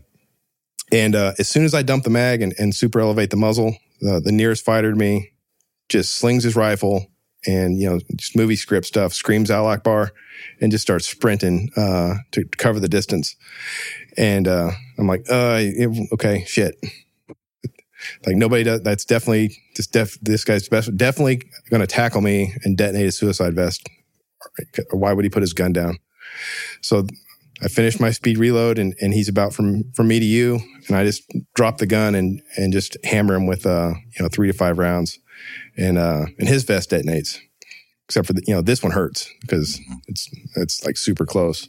So that just ricochets me off the HESCO wall, and I don't think I got knocked out, but I definitely got TKO'd a little bit. And I remember I kind of opening my eyes and hearing that whack thump again, and then that real big heavy gravel that they make every fob with. It's like really hurts your flip flops. Yeah, that's what I'm like laying in, and I remember the rocks are like exploding in front of my legs. I'm kind of sitting there, when my legs cocked out, and then the rifle's kind of jammed into the ground, pinning my right arm against the HESCO wall. And I look up, and there's another guy walking down on me, and he's just he's staring over. He's making solid eye contact with me, staring over his sights. So he's hitting low. Yeah. So the rounds are landing in between my legs instead of hitting me, and I remember he was just staring right at my face as he's like cracking those rounds. So I just kind of arched my back out and ripped that gun up and hammered him with a good solid amount of rounds, and he just wilted under that. And I got back to my feet and get taken under fire from guys behind him, and I start to use the remainder of that magazine as a big fuel container for the UAV compound detonates. And then so there's this huge fireball, there's smoke everywhere, and my gun's empty again. And I decide I'm not going to do a speed reload, just see if I'm faster than the next guy that tries to do that. And also, where the hell is everybody? Because I've just run through 2 mags out of this SCAR. There's a hand grenade. This suicide vest keep blowing up. Like, no way everybody's missing this. Where the hell are they at? You get a 20-round box magazine. Yeah. And you're carrying, what, 5? Yeah. Okay. And I run back down to the corner to see where everybody's at, and crash into Drew, and because he was in the back seat. So all the rounds that came through my door frame hit everybody else in the truck, which is what slowed him down. Yeah. So they're, I was telling you, my mom prayed for me. That's why I missed those. And I remember Nate, who he got hit in the cat tourniquet, he had it up on his collar. So a round hit that and then karate chopped him in the neck with it. And he was like, you tell your mom that, no more by name requests for the prayer. You can pray for everybody or nobody, because this is ridiculous. It's a whom it may concern prayer. Yeah. It's a whom it may concern. Did you call back that day and have somebody buy you a lottery ticket? Because I feel like things were in your favor in a lot of terrible situations. Yeah. So, and I was like, when we went back and looked at it, there was like 300 rounds that they fired at me, mostly within 10 to 15 meters.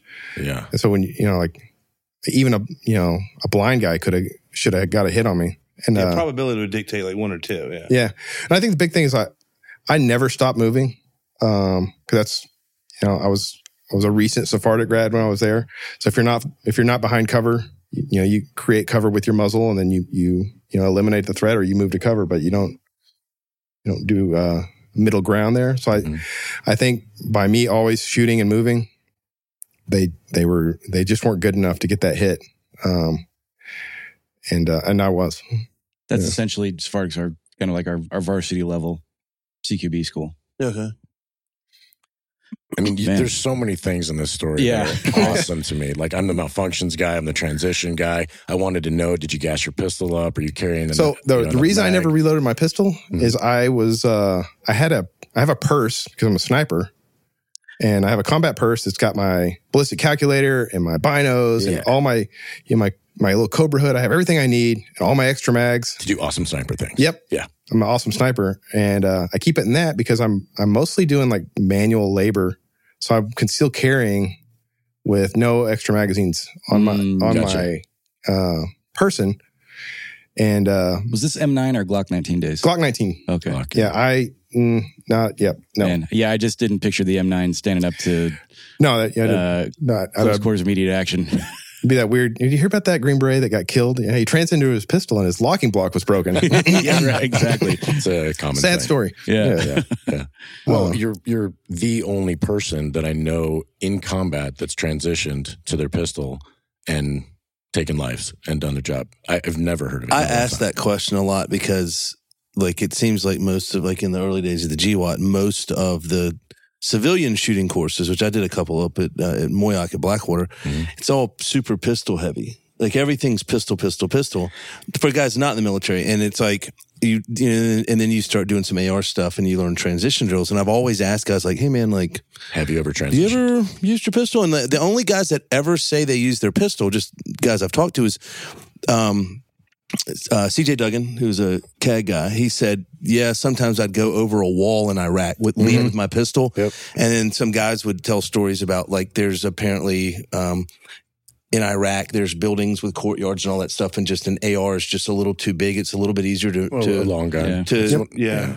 Well, so yeah, I've always wondered. I've always been fascinated by that. Like, so Earl you came into group at a time where that was an emphasis, because pre-GWAT, I mean, I went through the queue. 9/11 happened while I was in the queue, and I can tell you, like, pre-GWAT, there were specialized DA teams that were wearing, like, Nomex suits and 511 vests, and it was antiquated CQB because it had never been tested, honestly, and it was just handed down from range 37 and above that, and it was just kind of a trickle down effect, and it still is to that point, but it has advanced so much. Like, I remember a friend of mine from 2nd Ranger Battalion made it through CAG selection, and he was hitting me up for some pistol lessons before he went off to OTC because he was really worried he wasn't going to be good enough. He wasn't going to make it, and he had plenty of combat deployments with Ranger Battalion. I mean, I've talked to Ranger Battalion. They didn't carry pistols then, yeah. Nope, there's 0 pistols, and the only reason I had one is I was doing sniper stuff with my SR-25 in Iraq, and I was like, I should probably bring this thing. Yeah. I used it as a tool for, when I don't want to sling the, SR-25 around or whatnot, I take it out. But the fact that you actually got to literally execute textbook so many things from malfunction to shoot, move, communicate. I did every CT, which is a critical task evaluation. Yeah, it's unbelievable. And I did all of them, like back to back to back continuously. And, I don't agree with all of them, or I didn't at that point. And I was like, well, I guess so. But here's the question. Did you look cool when you transitioned? I looked amazing. Really? Yeah, for sure. Because that's like, what's the rule? No, don't I get look lost and always one. look cool? Yep. No, I looked like a train wreck. So my rifle was jammed, and I didn't have my sling on, right? So when I transitioned, and I still had this stupid scar, I pulled the pistol, and then as I pulled the rifle across my chest, and so I was like, I'm going to need my rifle eventually. So I just grabbed the buttstock and drug it out. So when you see me in your mind running, all cool looking, I'm dragging my rifle with the muzzle in the dirt as I'm moving toward the enemy. So no, I didn't look cool. I looked awful. Wait. Stop, hold everything. You're shooting the pistol one-handed. Yeah. While running. And dragging my, like a little child dragging its blanket through the hallway in the morning. That would be probably an apt description. Are you wearing Peltors? No, I had silence in. Okay, silence. But you did have like some here. And thank God. So I turned my radio on in the truck, and I was like, nobody's going to be on the net, but eventually they will, and I'm going to tell them. I'm going to call down like God from the Navy SEALs, and I'm going to tell them everything that's going on and describe to them what's going on, because I was a super sniper. So I put that in because I was like, somebody will pop up on the net eventually once they get spun up, and I was like, but what if they call me and tell me to come back? Because that'll be annoying. So maybe I won't. You're going to be out there on your own, just wreaking havoc, like snipers do. Absolutely, thousands of confirmed kills in that afternoon. Right. But that's so I just because I knew I was going to get better essay on what's going on. Eventually, somebody would come up on the net. Mm-hmm. So when we're driving down the street, I put my Silence earbuds in, and thank God, or I'd be I would be the deafest person on the planet. Yeah. Yeah. Well, it really rattles you. When you crack off a round because you don't have your ear pro in, and all of a sudden you're in a tick, you're still recovering from that ringing just from that first round. It's a real bitch. Yeah. Yeah. So did your training? I always ask, did the notes you studied for the test match the test? The training almost. It was like they were sent there to validate my training. Really. And had it scripted. I feel like there's more to it. We got to have you finish the whole thing. I think the only thing that I haven't heard that I'm absolutely amazed and impressed with all of it, the LPRES. Did anybody happen to stand exactly like? So no. So I'm kind of blazing over it, but when they're behind cover and they're so close, but I was doing the LPRES on around 3 to 5 targets every time I made an engagement. Yeah. LPRES is what? That's 357 or something like that, or so it's 3 evenly spaced targets. It's 30 inches from shoulder to shoulder, and you run. Usually it's 2-2-2 across the board, or and then back with a reload on the other. It's a training evolution.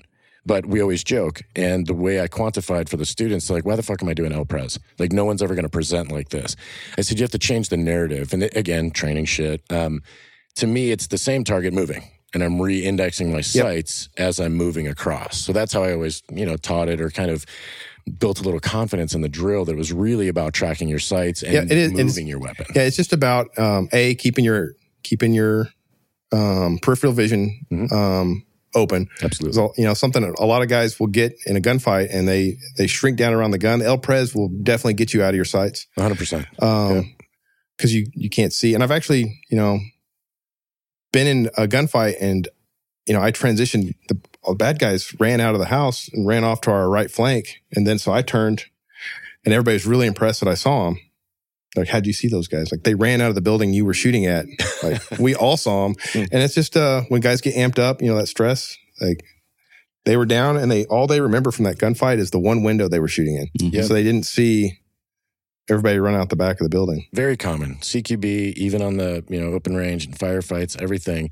And it's almost like it is there's some sort of bro science in there, but your cones and rods in your eye, as soon as you bring things into your line of sight, like a aim point or even your irons, you get very drawn into that, and that's all you can see. So in order to like a low ready, the function of a low ready, again, in my mind, is that it's out of your eye so that you can have that periphery and kind of view more, because as soon as it comes up, you get dialed into it, on top of all the stress that happens with it's not confined to shooting. No, that's a thing in medicine as well. With emergency medicine, trauma medicine, tactical medicine, you get target fixated on that's a big bleed, might not be a big bleed. one in the armpit might kill him. So it's like the guy in the, was it 14 Peaks or the Ascent or whatever it is? And he's like, when you think you're fucked, you're only 45% actually fucked? Right. Yeah, okay. It's actually more like that video where you're trying to count something and the gorilla walks through it. Right, And yeah. nobody Yeah. sees the Great gorilla. video. Yeah. Yep. I think that actually describes it the most accurately. Yep. And you can always, I can feel through this story when I tell it, I can tell, physiologically what's going on. Because when I'm doing good, I have vivid memory of, left and rights, what was behind my my targets, and then down to when I ran out of ammunition and that thing's detonating, and I was kind of getting my ass handed to me a little bit. At one point, I remember the backs of the brass coming out of my rifle. I have zero recall for what's past the end of my muzzle. Very interesting. And I was just, that's my brain was like, we are in deep shit here. I'm going to get rid of some of this information for you. Yep. Which to my detriment, I don't need to see the back of the brass coming out of my gun, but that's what my mind focused in on. And I remember that very vividly. This I have no idea what was past my gun or what I was shooting at. Does smell shut off in those situations?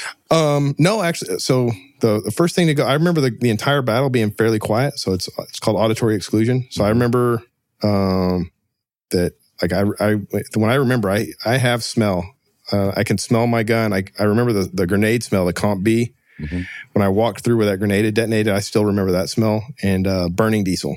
The biggest thing I remember was burning diesel. Because that container, I guess, was full of JP8. And I think everybody reacts differently. So I'm also an auditory exclusion guy. Like when my stress level goes up and I have to focus, I stop talking. And when I'm with a team, I have to make a concerted effort to take information, be concise, and make sure that I deliver it. I have to make myself do it. Other people are different. The fact that you remember the specificity of all these events. Now, I know that goes up, or it has for me in the past, but some people, it's like a car accident. They don't remember portions or things or how did I get from point A to point B. There's big parts that get excluded. I say the stupidest shit and trip over my words in immediate action. It's like me every day. Yeah. I'm like yelling contact front when it's off to the right just because it's... I said something though. Yeah. Getting blown up and I'm just a string of shit, fuck, shit. And then I remember I'm the medic and ask if everybody's okay. Okay, so continue. Ridiculous. Yeah, right, we're in the truck. We're transitioned. We've done get back to the truck. So I'm going back toward and the truck's not there. So, because when I jumped out, they did a reverse 180 and crashed into something. And then this answers some of my mystery, like where the hell everybody was at. Well, everybody was shot. And then one of the rounds came through and hit the child box on the Toyota. So it was like super weird.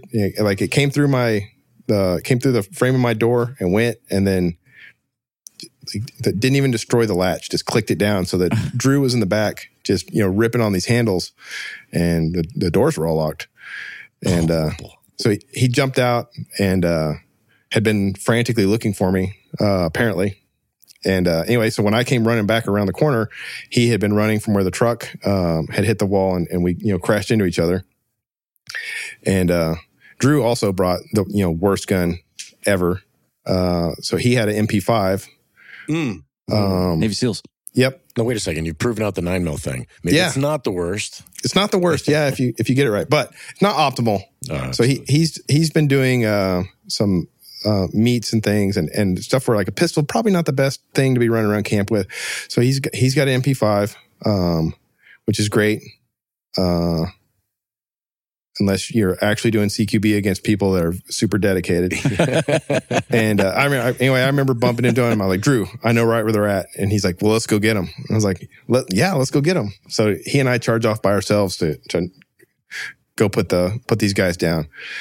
With your SCAR and his MP5? Yep. We're going to go win now. Yep. And I was like, and now there's two of us. They're going down for sure. Yeah. And unfortunately, they weren't just sitting there waiting for us to come again. They apparently made a plan and had decided to do things a little differently. So Drew and I break off this little alley, and he's on the far left, I'm on the far right, and we're doing cross coverage. And we're moving and hunting back down, and we're getting down to the last guy I shot, and his vest didn't detonate. And he's just kind of laying there, and he's lightly smoking. And I was like, well. As soon as you said that, I just pictured him going, I put his vest is like, oh yeah, right. I forgot. Didn't detonate. Didn't so I was like, hey, Drew, stay away from them. They've got suicide vests on, which I should have brought up, before we rounded the corner. Hey guys, real quick, forgot to tell minor detail. Yeah, you didn't want to unmotivate him. I didn't. This guy's motivated. I'm taking him with me. And it's just all we're doing is off-roading, and you get a cool paycheck. I always circle back very well. Yeah, I oversell things constantly. But he's like, huh? And the vest goes low order, which it doesn't explode. It just burns. So the explosives at this point have caught on fire, and it's this giant blowtorch that's probably 20, 30 feet in the air. That's cool. It was cool. It is cool. And I remember it was hot. I remember afterwards all the hair was singed around my arms because I'm a super cool Green Beret. I don't have a shirt on. I'm in a t-shirt with. But you didn't have your beret on, which is completely disappointing. But let me ask this question. So suicide vests get you guys super nervous, right? Like that. I'm not a fan. Yeah, I mean, it gets your attention, right? Like it's a big deal. Any explosive that I'm not in charge of gets me super excited. Yeah, I don't like it. Even I hate suicide vests just as much as I hate other people's landmines. But I mean, like that's something like that's okay. This is way more serious than if they just had guns. Like, yeah. Okay. Yeah. Interesting. Belt bomb. Actually, belt bomb was scary because you couldn't ID it. Like a suicide vest, maybe bulky, but body armor threw it off. So I don't know. Elaborate on that. How did that look? I couldn't even tell they had vests on. The vest was it. Once we actually got a hold of a body that we only had one to kind of go off of, everybody else blew up. But it really just looked like the old under soft armor for a plate carrier. So when they were just running around, I didn't notice the vest until they started blowing up all the time. It was under the plate. Yeah, so it's like a bladder charge with their body. Yeah, and that's what I was picturing. Yeah. So that's how I was wounded. Was an AK brass with an undented primer hit me and stuck in my arm. Was that the only injury? So I had other ones. I herniated 3 discs in my back. That was like the actual injury. But yeah, afterwards everybody was real upset by my lack of bullet holes because everybody else got shot and they're like, "How did you not get? You got shot? You did." I was like, "No, I didn't." And they're like, "No, he's in shock. He's definitely shot." It's the shock. Yeah, and it was. I just had that one piece of brass in my arm. Crazy. And obviously it was in his magazine. So when his vest detonated, it split that magazine open, separated the round and the powder, and then stuck in my arm. Did it hurt? I didn't even notice it until afterwards when I was like, I'm not hit, and then I went to wipe it, and I was like, what the hell is that? And it was, there was an AK brass stuck in my arm. And, how far was it stuck in your arm? Well, like a third of the way in. Oh, so it was in there. It was in there. It was in there. Yeah, I remember like pulling on it. And it had kind of created some suction and it kind of popped out. Interesting. Yeah. As a medic, Tier, how do you feel about that? It sounds like a self-resolving problem. Wear sleeves. Wear blouse. Probably, yeah. The Army, gives you PPE, and I, out there doing my own thing. Yeah, but you look cool as fuck. I looked awesome. Right? Yeah, super awesome. I just want to keep bringing that up because I've got this whole mental model. I wish you did it in flip-flops. I'm just throwing that out there because that'd have been epic. My whole vision goes back to him dragging the rifle by the buttstock in the ground. The fact that you didn't say you were killing for God and country one-handed. Yeah. Most people can't do that. People that are not trained, Well, also, it helps when they're, in sitting room distance. I mean, anybody can make this shot. Yeah. Can they? Well, okay. Wait, hold on. But do you guys train dragging a long sniper rifle by the buttstock while shooting one-handed? I've actually found tons of dudes, either they fuck up and they don't sling their gun during a package and they have to transition. Obviously, it's, we train them to do so. And they have this one moment, it happens once, and they go, shit, what do I do? And then they tuck and they turn and they shoot, and then they're like, fuck, I'm never going to, be in that situation. But transitioning from a vehicle to out, it's like, yeah. I don't know that I would do it different because the last thing I'd want was, have that monster thing slung around me and then still, be tangled up in that truck. Yeah, absolutely. I've definitely held a 416 by the foreguard and shot one-handed, but that's on a range. That's a one-way range. Mm-hmm. I definitely haven't done that under duress or somebody shooting at me. I mean, that is next level. Yeah, I like it. I do remember I was like, man, how am I going to reload the pistol? And I was like, oh yeah, I didn't bring any magazines. It's not going to be a problem. Yeah, not an issue. I'm going to yeet that thing at the bad guy when I'm done. Anyway, that, so Drew, obviously, as a living mammal, hates intense temperature. So he ran over to my side of the alley. And either that guy's vest cut loose all his frags, or they all had frags out, but they definitely all got their frags out. So he and I got hit with about 10 to 15 hand grenades. It's terrible. And we're just getting murdered with hand grenades. And to the point, later when I came back, I was like unnaturally not worried about the hand grenades. And I was like, everybody needs to calm down. They don't hurt you. And I don't know why I felt that way, but they're not fireballs like they are in the movie. No, it's just pump. It's over, and then I guess I was like, if it's gonna get you, you're not even gonna know, so don't worry about it so much. But everything was exploding. The junction panel, there was a generator junction panel, and it was almost big enough for both of us. And I would shoot and then tuck behind cover and then knock him, out, and then he'd shoot a little bit and then crawl back behind it. And this whole thing's probably 30, 40 seconds of nonsense. And I remember I actually, got hit with a hand grenade and, fell down. And then I remember something hit me in the back and I was like, what? I got my back. What the hell's that? And I looked down, there's a hand grenade on the ground in front of Drew and I just remember in the Marine Corps, they used to throw these damn hand grenades down the barracks and everybody would jump on them. It's like a thing. And I just remember I was like, I'm never going to do that. So I would kick the shit out. Anybody that threw a hand grenade at me, I would always kick it. It's like, because if it ever comes up in combat, I'd rather, I want to be a Lee Petrie guy where like I attempted to fix the problem, not, 100% solve it with my body. Right. Anyway, so I kicked the shit out of it and it blew up somewhere else. Jesus. That's fucking amazing. Yeah. I'm the dumbass that was in a training evolution in the Army and the grenade came in and I couldn't kick wasn't an option. I just fell on it. My squad leader smoked the fuck out of me. He's like, don't fucking do that. That's for sure dead. Yeah. Like, don't fucking do that. Pick another way. Yeah. So anyway, Drew, he's like, I remember him yelling, we got to get out of here. They're going to kill us. I was like, okay. And he grabbed me and like, start that movement. And we started, traipsing down that wall. And I remember both of us just getting floored. And I don't know if it was a hand grenade or if somebody else tried to tackle us with a suicide vest. And there was about a third of a torso right in front of that. So maybe it was, but that could have been from anything earlier. Going back, because we went back through there and everybody had a suicide vest on, the forensics of the battlefield were imprecise. So it's hard to say, but something blew us down. And I remember, kind of being almost all the way with my chest on the ground. And I have slung my rifle at this point. And Drew's like pulling me up, which is like unnatural. He's like trying to yank me back to my feet, and we're still kind of, scuttling back down this wall. And I'm trying to get my rifle, back in like the low ready, and it's all weird. And I can't figure it out. And there's like, stuff is not right.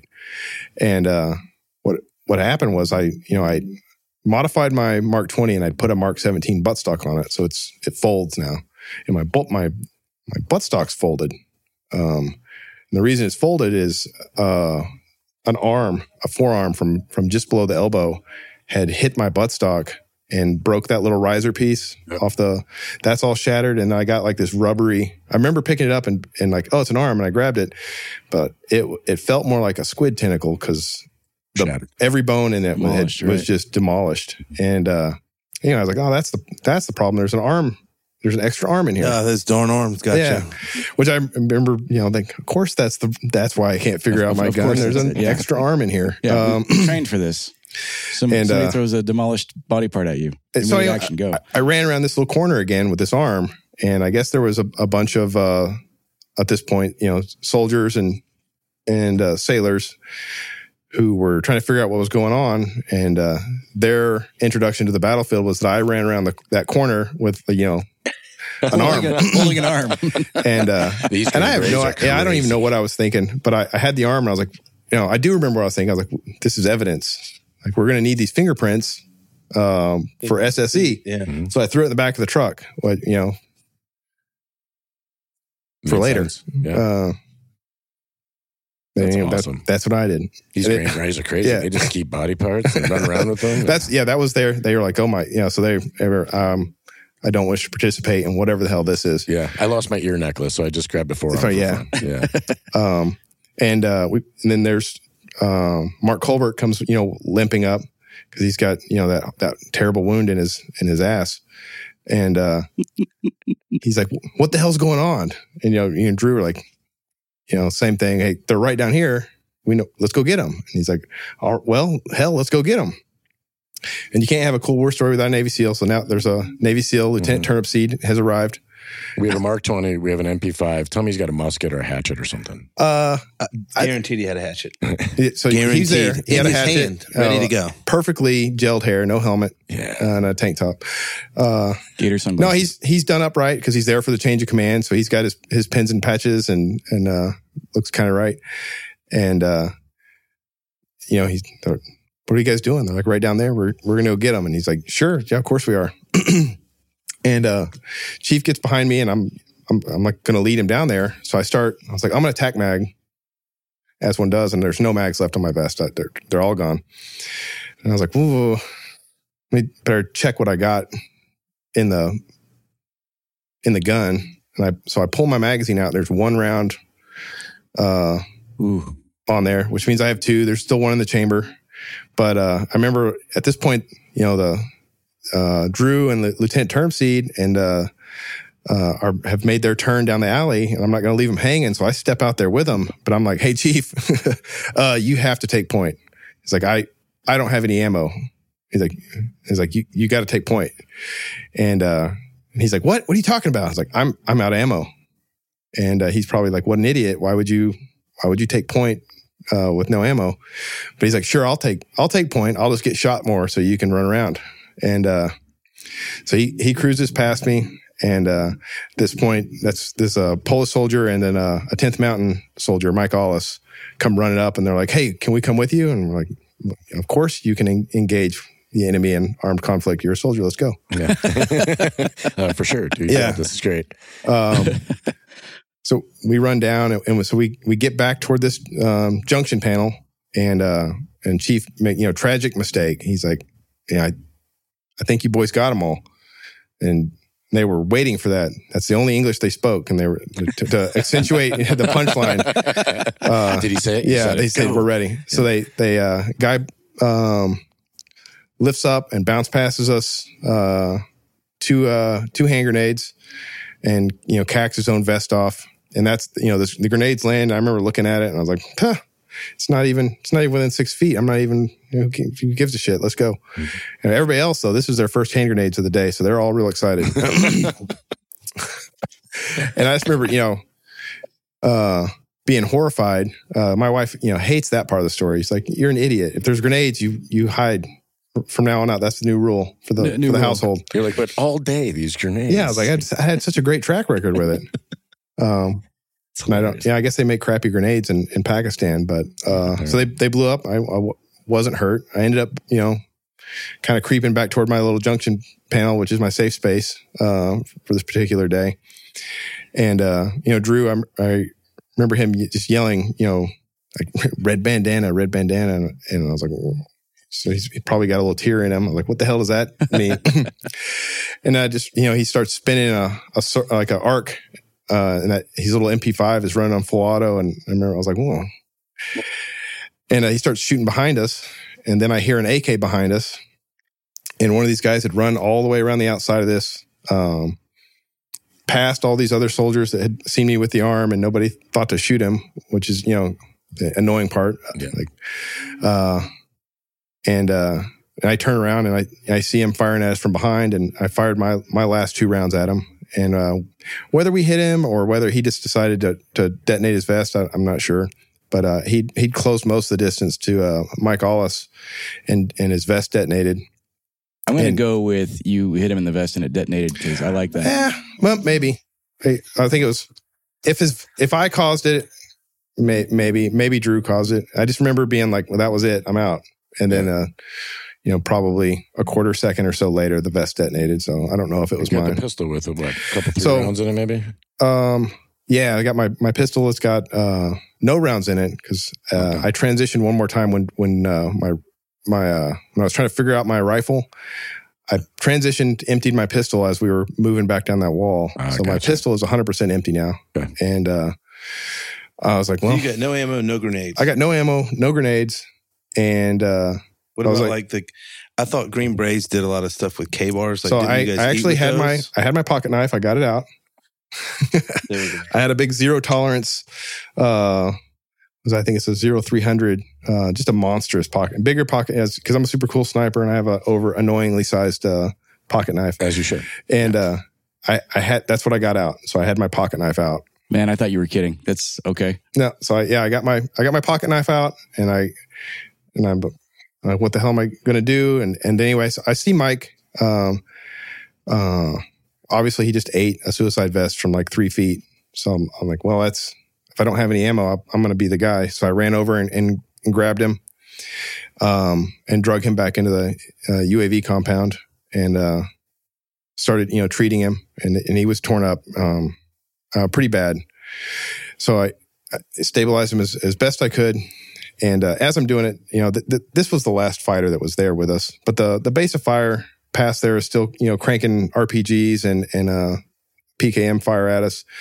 And I didn't know. So I'm like, and I didn't know, everybody else kind of ran off to wherever they went. And I just remember being like really nervous. And I'm here, just my pocket knife, and I'm trying to treat this guy.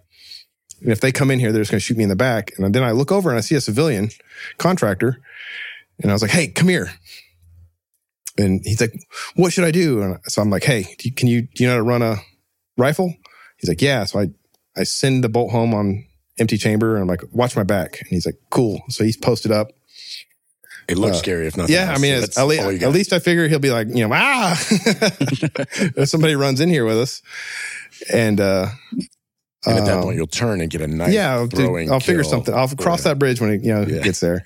But I got tourniquets on Mike, and I'm assessing his injuries. I'm like, he needs more than an 18 Bravo. He needs a real doctor. But we're on a fob, so I'm like, we can get this kid. I can almost fireman carry him to the surgical center in 30 seconds. So I'm like, hey, do you have a car or something? He's like, I've got a mule. I was like, yeah, that's something. Go get it. And we throw Mike in the back, and I'm like, hey, get him to the hospital. And he's like, I don't know where it's at. I'm like, shit. This camp is tiny. How do you not know where the hospital's at? And another U.S. soldier runs up, and I'm like, hey, do you know where the hospital's at? And he's like, I know exactly where it's at. And he's got an M4. He's got no kit on. So I slap his rifle out of his hand. I was like, good, show him where the hospital's at. I'll cover you. And he was like super let down. But, they pulled out, cover him, and they blow on down the highway, and got Mike to the tent, I think like a minute later. And unfortunately, there was nothing to be done for him. He died at the hospital. That's all she wrote. Absolutely unreal story. What ended this attack? So they had a 20,000-pound bomb that, in our opinion, was supposed to come and detonate on the main ECP. And then the forces that were in that hospital would be allowed to kind of run in the forces that were in the hotel would be allowed to run in, or maybe that was the whole point of it, just to get that bomb far enough into the camp. Because 20,000 pounds is like, there is no place on that fob where you could survive that, even in a bunker. It's just too big. Mm-hmm. Like that's really, really big, right? That's like crazy big. What do they estimate the bomb that actually went off? So mine, not knowing exactly what it's made of, they're saying 3,000 to 4,000 pounds, just based on the crater and how big it is, and the common knowledge of the HME in the region. Was this like a Kalat wall or HESCO? No. This was I believe it was triple stack 11-foot HESCOs across, and then a tier of 2 on top, and then 1 on top of that. Wow! And it blew. Yeah, I want to say like a 60-foot hole in that, and then monstrous crater. That is a big charge. So it blew my door off the hinges. Yeah. Were in my little can, and that can was 700 meters away. Wow. Yeah, it was strong. It was strong work. Yeah. So getting back to what actually ended the I guess the fuel pump went out on this truck, so the guy just got out of it and walked off. The truck just broke down. So they're obviously those guys in the hotel are starting to catch hell from the Polish unit was like a light armored unit that has some fairly serious hardware. The Afghan army that's out in town, which they've been catching their own hell. There were several attacks all through the city. They're moving down there, and then the AOB had the most amount of Green Berets in one place, probably in the entire theater at that point for this damn change of command. Yeah. So they're all over there, shooting the shit out of those guys. And I forget exactly what they said, but they, and it's, I hate to be the body count. We killed thousands, but I think the Taliban even admitted we got 40 or 50 fighters were killed in that attack. And they considered it fairly unsuccessful. So they had several follow-on attacks through the country that they had planned that they actually just canceled them because the juice wasn't worth the squeeze. Yeah, because they were worried there were Green Berets that had pistols. Yeah, right. Yeah. Well, that super cool sniper guy. The super cool sniper guy. Else. Right. And for the only American soldier that was killed was Mike Hollis. While a tragedy, not a great headline. Right. Because we killed all the suicide vest guys as they intended, I guess. Maybe that was a win for them. But even just those guys, just that 10, 11 guys, they killed one American. Not a profound headline that you want to trumpet around. Yeah. Yeah. Man. I mean, honestly, it's obviously a tragedy, but the fact that only yeah.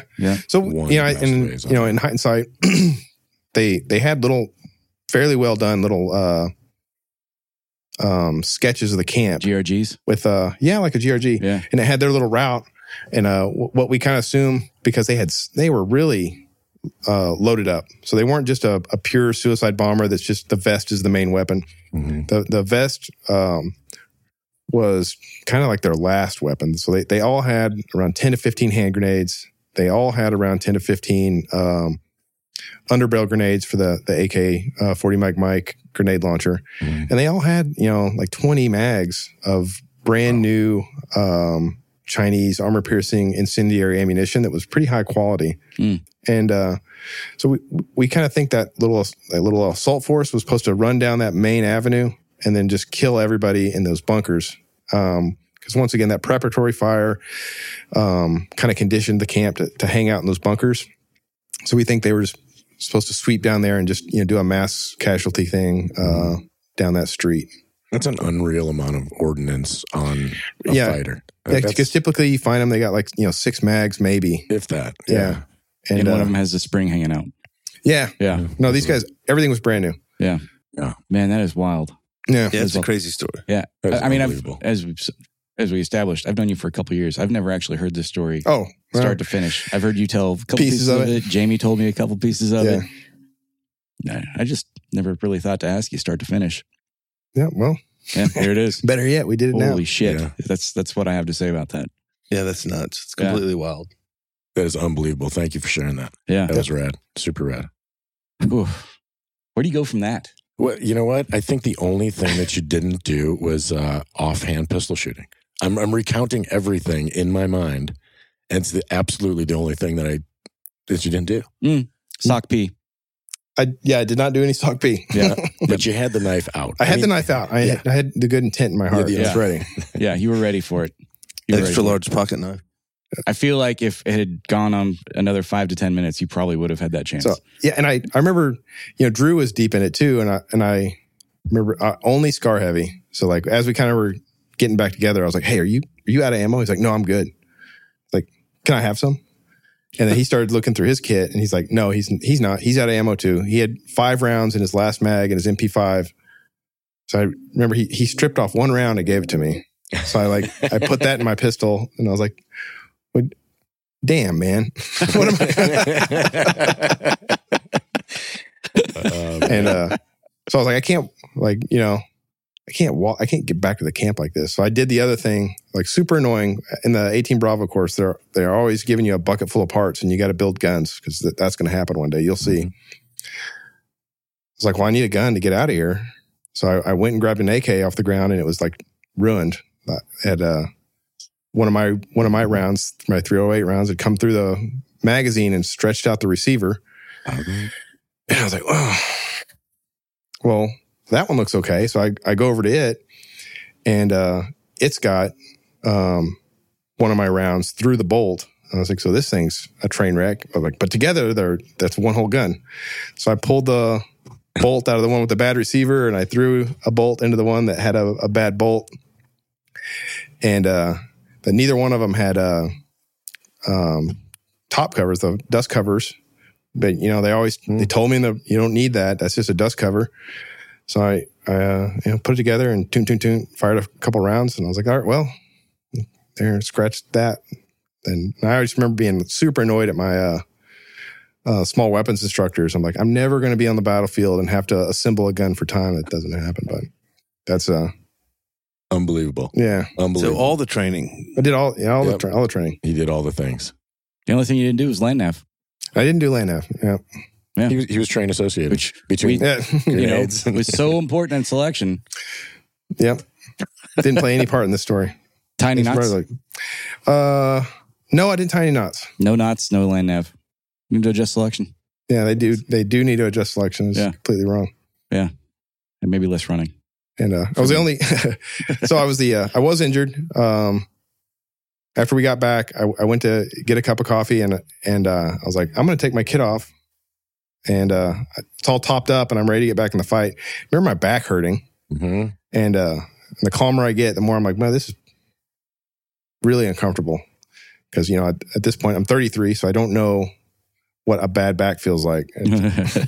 I remember my herniating. Did you feel like your body was going to fold in half once it settled in? I didn't feel it until I took my kit off. Yep. So as soon as I remember, I'm going to drink this coffee and just relax for a second, and then I'm going to go help, because everybody's, we're at 100%. Every tower's got guys in it, and we're, still putting out weird fires, and there's UXO everywhere. And I'm like, but I'm going to take a moment to myself. And as soon as I unbuckled my kit, my body tried to break me in half, and that was all the muscles started spasming, and it was 10 kinds of painful, and my medic came, and I was, what the hell's wrong with you? And I described it, and he started sticking me with Narcs and Valium, and which really annoyed everybody else, because if you remember, I didn't get shot. Everybody else has like freaking bullet holes in them.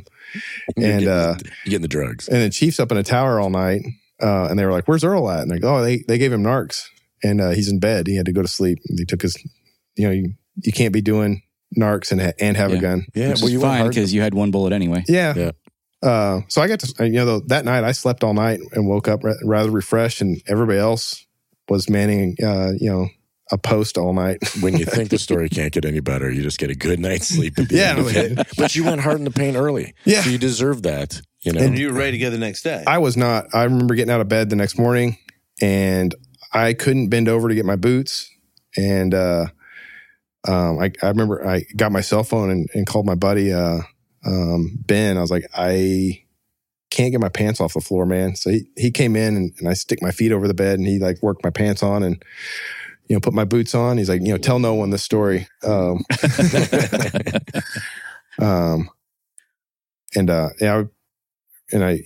because the deployment was basically over, and it's culturally, I did not want to get medevaced. it's almost a worst night. Green Beret's worst nightmare is getting medevac to know, you know, and even my buddy Matt, who was on the 4-wheeler, you know, he got, you know, shot in the helmet from, you know, point blank range, and then, you know, shot through his calf, and he had a fairly significant hole in his leg, and he, you know, pulled the typical thing, you know, the hospital down in Bagram's looking for him, and he got back on a ring route flight and was back in the camp 2 days later. And, you know, it's like a Vietnam story that I grew up hearing. They're like, hey, no, this guy, you can see through him. He can't stay in country. He's got you can see through him. I got to stay in country, which was, in hindsight, the dumbest thing I ever did. Because I needed to be in a hospital. I needed to start a rehab or therapy for the injury. And by staying in there, man, it really set me back kind of a long time before I was fully functional again. And, how long was recovery? Technically, it was 6 months, but only because I was in first group in the regiment, and I wasn't getting better fast enough, so I was on my way to a med board. But I was getting better. So our doc at the time, you know, they pulled me off of the P3, which saved me from being med boarded, and with the, you know, the unit understanding like, hey, like this is not a useful Green Beret. So it was about a year before I could actually function as a useful member. You said there was 3 herniated discs. Yep, and then 3 herniated discs, and I guess all the explosions had your pelvic girdle is like super susceptible to shock, and I guess all those muscles kind of got paralyzed. And if I had entered rehab sooner than later, it had been like, you know, a 1-month problem.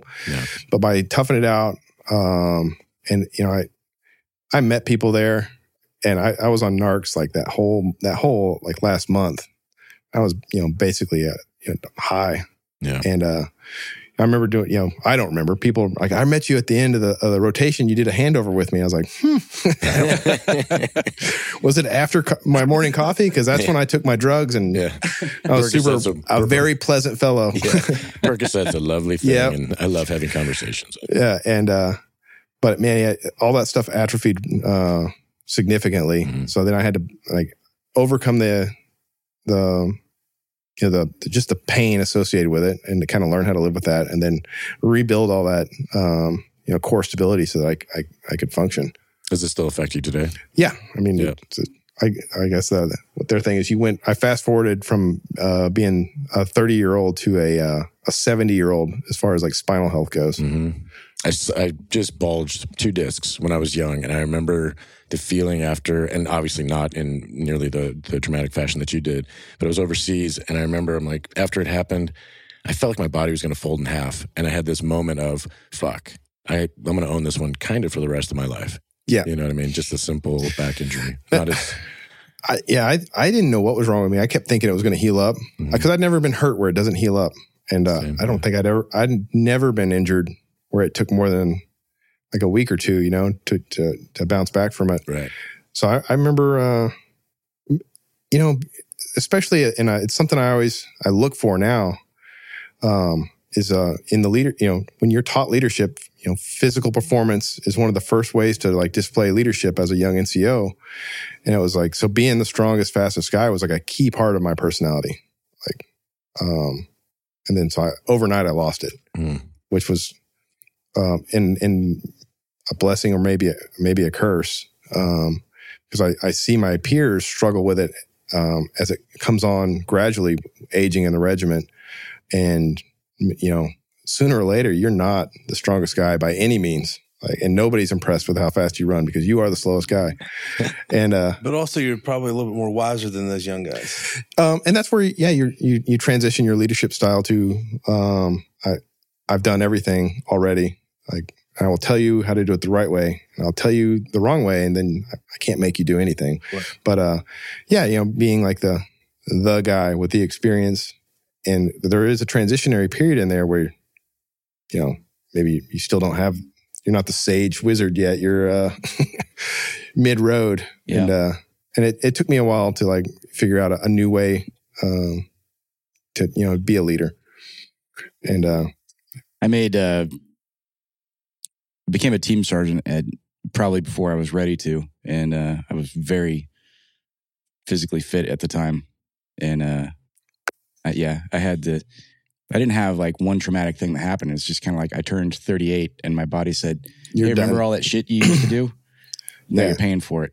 And I wasn't the fastest anymore. Man, that was a blow to the ego, and you hit the nail on the head with having to transition to leadership styles, because all of a sudden I couldn't just rely on I'm out front. Yep. Which is hard to do in special forces anyway, because you've always got new guys coming in that are younger and harder than you. Right. Yeah. I mean, that's not a realistic way to age anywhere, but especially not here. And yeah. But I like catching. And for me, I have a super cool story, and associated with my injury, and some guys don't have that.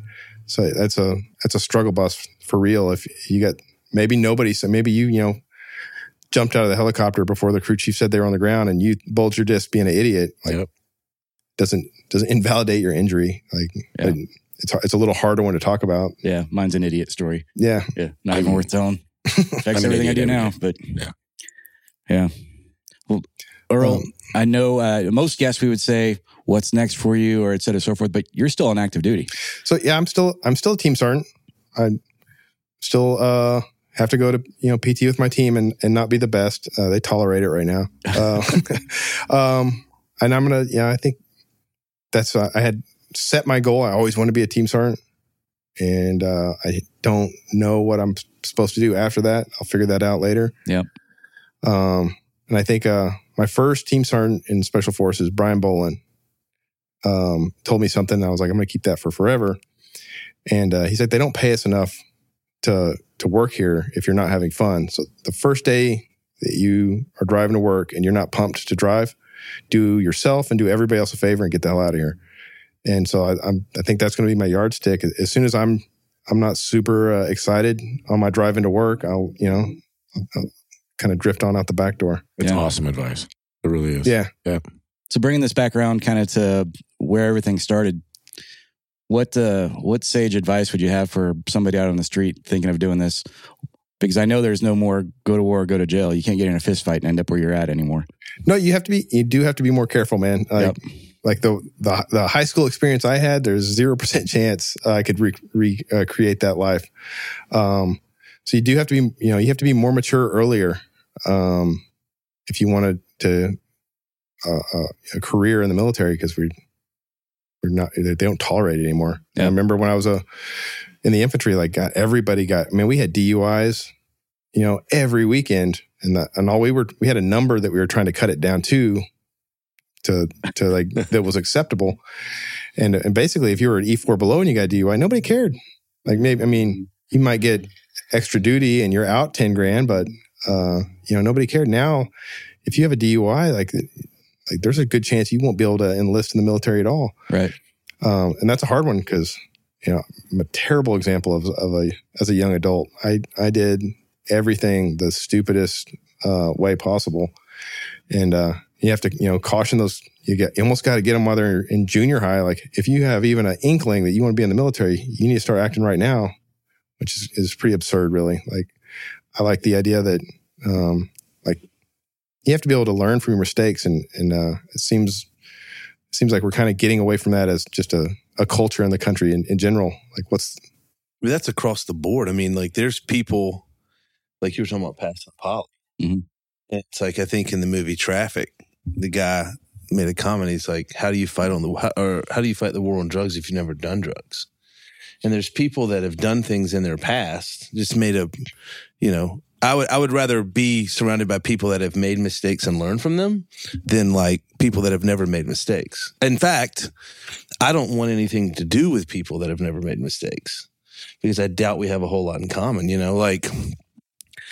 I'm not advocating drug use, but like when you're growing up, like if you've never experimented with stuff or tried things, I mean, you're kids. I mean, you can't expect kids to make good decisions. I mean, I was why very they're not as legally culpable because they're idiots. I was very similar to you growing up. I did a bunch of dumb stuff, but like the decisions and mistakes that I made have an effect. They probably made me a better person as an adult, because it's like I can say, hey man, that's stupid.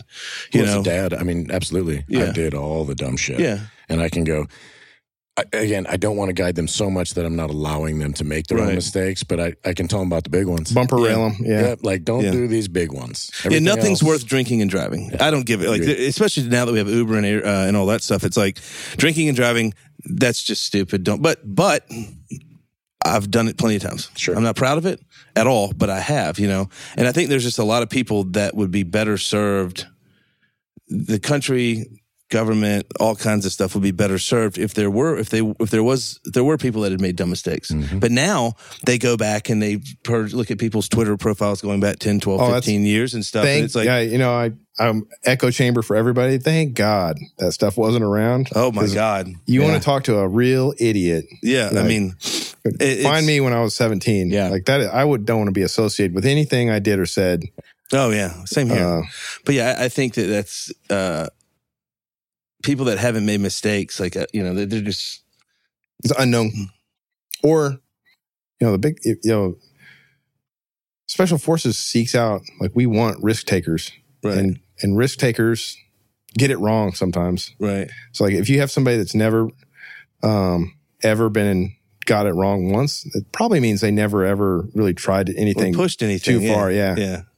It's like, I have one of my closest friends, like, I don't know that he's ever... super successful guy, but like I don't know that he's ever made a mistake. Like, and he's hyper conservative, and his risk tolerance is virtually zero. FBI agent, exactly. ATF guy, something like that. Yeah, exactly. Yeah, and it's just like how can you how can you like in y'all's previous jobs, current jobs, like how can you read a situation like when you've never hung out with nefarious people or or hung around a bunch of assholes or just shitty people? Like how can you go from being like this pure person that's never made a mistake or gotten in trouble, and all of a sudden we're going to insert you or you have to interact with the worst sons of bitches on this planet, and we want you to do a really good job with them? Yeah, I never thought about it. I guess, yeah. You got to mix it up a little bit. You also use my favorite word, which is nefarious. I like that word. Tier taught me. I like the word malicious as well. But Tier, one day I was using. You said, "Are you referring to malaise?" And I was like, "Don't mess with me. Yeah. Don't insert another thing in there. Where it's like effect and effect, A and E. Like you've ruined. I don't use that word anymore. It's a good sick call word. Yeah, yeah. All right. Well, I agree. But yeah, I don't know. I mean, I think. Everything goes back and forth, and I hope as a country and a culture, we're kind of at the end of like let's hold everybody super accountable for everything they think or say, and we'll drift back a little bit, and because obviously people make mistakes, and you just gotta like if somebody has learned from it and like shows some regret, like okay, let's do it. And then, but the same thing. If you keep doing the same thing over and over again, man, like sorry. Yeah, but another thing that you guys don't tolerate is injury and recovery. Like you guys are taught, like from a career perspective, like you hide your injuries, like you don't want them on your. Oh well, so we tolerate it, and the thing is, an ODA only has 12 people on it, right? So if you sprain your ankle or hurt your knee, and you're missing that unit's next deployment, you're a significant part of the manpower, and I don't think I've ever been on a team where everybody wasn't like down to their very core invested in that team's win. Mm-hmm. Right. So they feel like if I take a knee, there's nobody to carry that weight except for the rest of the team, and it's going to there's a very real chance it could affect the mission. And the second thing is, there are certain injuries where you will get, med boarded out of the military, and not every Green Beret is a doctor, so they don't know what injury they have, how bad it is. Right. So until it literally keeps them from getting out of bed in the morning, most guys will ride that thing in, and hide hide it because they just want to stay in the regimen as long as possible. Well, I'm sure you know guys that have like ankle or soft tissue injuries. Mm-hmm. And soft tissue is non-vascular. They take forever to heal. Mm-hmm. And it's like, oh man, I've had a bum knee for the past 8 years. It's like, well, maybe take a little bit of time and let those tendons and ligaments heal. So just try it. So you'll be amazed. Yeah, well, we have a really good program now called Thor, and it nests in physical therapy, our docs in the battalions with our trainers, and we spot stuff like this now. And we figured out that it's cheaper to fix a broken Green Beret than to go out and recruit and train a new one. So we're really kind of shifted the paradigm on that. Where plus we by centralizing our workouts, and then we have these coaches. They're keeping really close track of your performance. You can't really hide an injury like the old days. Like you can't duct tape your ankle and stick it in a jungle boot and hide that, because you have a coach. It's like, hey, your front squat is like not right. What's going on? And I'd be interested to see how it kind of matures as we go down the road, because we're catching these injuries earlier, making a guy get it fixed, and then reintegrating him into training with the team. But with somebody there, it's like, no, right. You're not going to go do, a 400-pound deadlift. You're an idiot. And stop. Yeah, it's like you don't ever want to lose your starting spot. It's like in football, you don't lose your starting spot to an injury. Super competitive. Yeah. And you're talking about, the super alpha male he's already probably frustrated because he may not be the best at this particular event. Now he's got this injury, and that's the guy's taking whatever drug that's going to temporarily fix his issue, and he's going to go make it worse. I think we've improved as a culture. Starting out in the Army, there was nothing. We had a coach, a strength and conditioning coach in the gym, and that was it. Fast forward, 21 years later almost, 21 years, we've got dry needling and physical therapy and the strength coach and the chiropractor. They're all right there every day. There's 2 to 3 of them on staff right outside the gym. You sign up. If you got an injury, you're doing your PT there. You're getting fixed. You know what dry needling is? Yeah. Do I? Yeah. Absolutely. I think dry needling is the most hilarious thing on the planet. It is pretty funny. It's a great test. If somebody's actually injured, they'll let you do that to them twice. Yeah. A serious injury. But also, if they don't show back up again, they were faking. It's not really hurt. The guys are going in and they're getting fixed. It's no longer, I got to hide it. It's, hey, tell me how bad it is. Yep. But what I think is a lot of times, throughout my career, you're constantly, for a long time I was waiting. I'm like, it'll get better. And I'm not evaluating really how bad it is, even as a poorly trained medical professional. And so something we did, and is we put the physical therapy. It's right in the middle of our workout floor. Mm-hmm. So if your team's in there working out, you're with them still, which is different culturally, because back in the day you would go to sick call, and even when I had terrible injuries, I never went to sick call, because that's where all the assholes are at that are trying to get out of the formation run, and they've got these mystery injuries, and you don't want to be associated with them. They got the malaise. And that's where all the dirtbags in the unit are always at sick call. Which, so when we're actually hurt though, you're like, where do you go?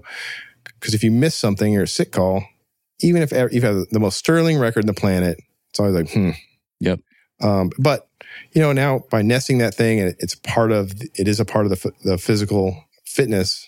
It's nested in there. So if you're getting treatment, you're still with your team. And I was like, that is like the best thing ever we could have ever done. I figured that's probably what happened to that one VBID driver that didn't show up. He had to go to sick call, or had a dental appointment. Where is that guy? Probably had a dental appointment. He had a dental appointment. Yeah. And he's like, I had a dental appointment. And if you miss a dental appointment, they call I can't blow myself up today, Sarge. The Taliban CSM, and they tell me missed it. So that's going to be a big deal.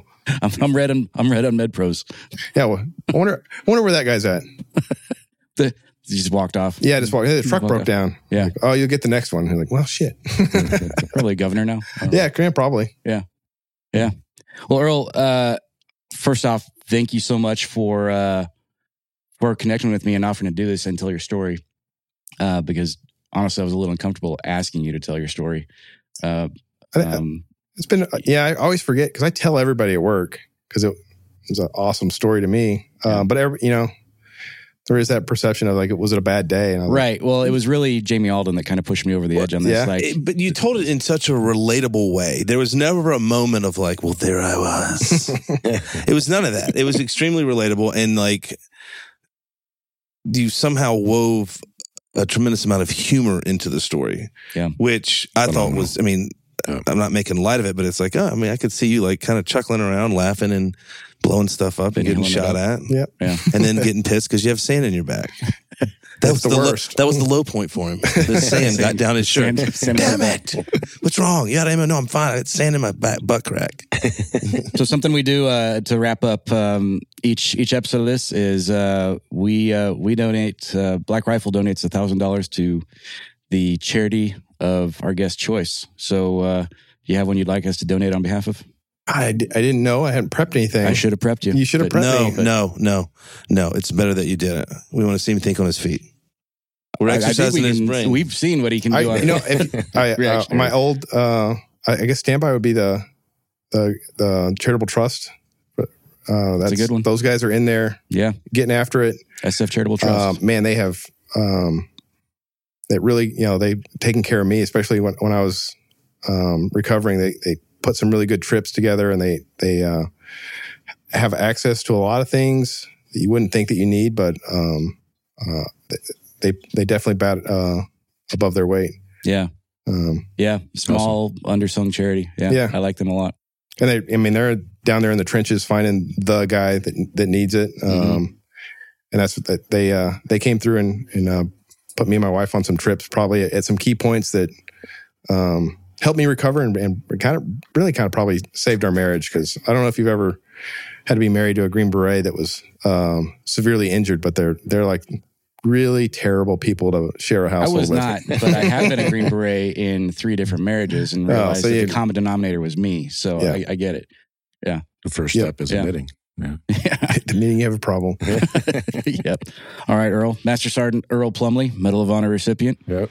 Thanks for coming, man. It's a pleasure. Thanks for having me. Kev Baker, Free Range America. That was great. We're out.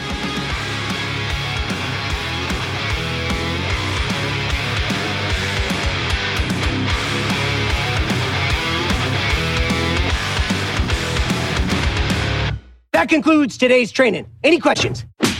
Woo! Drum titties, boy!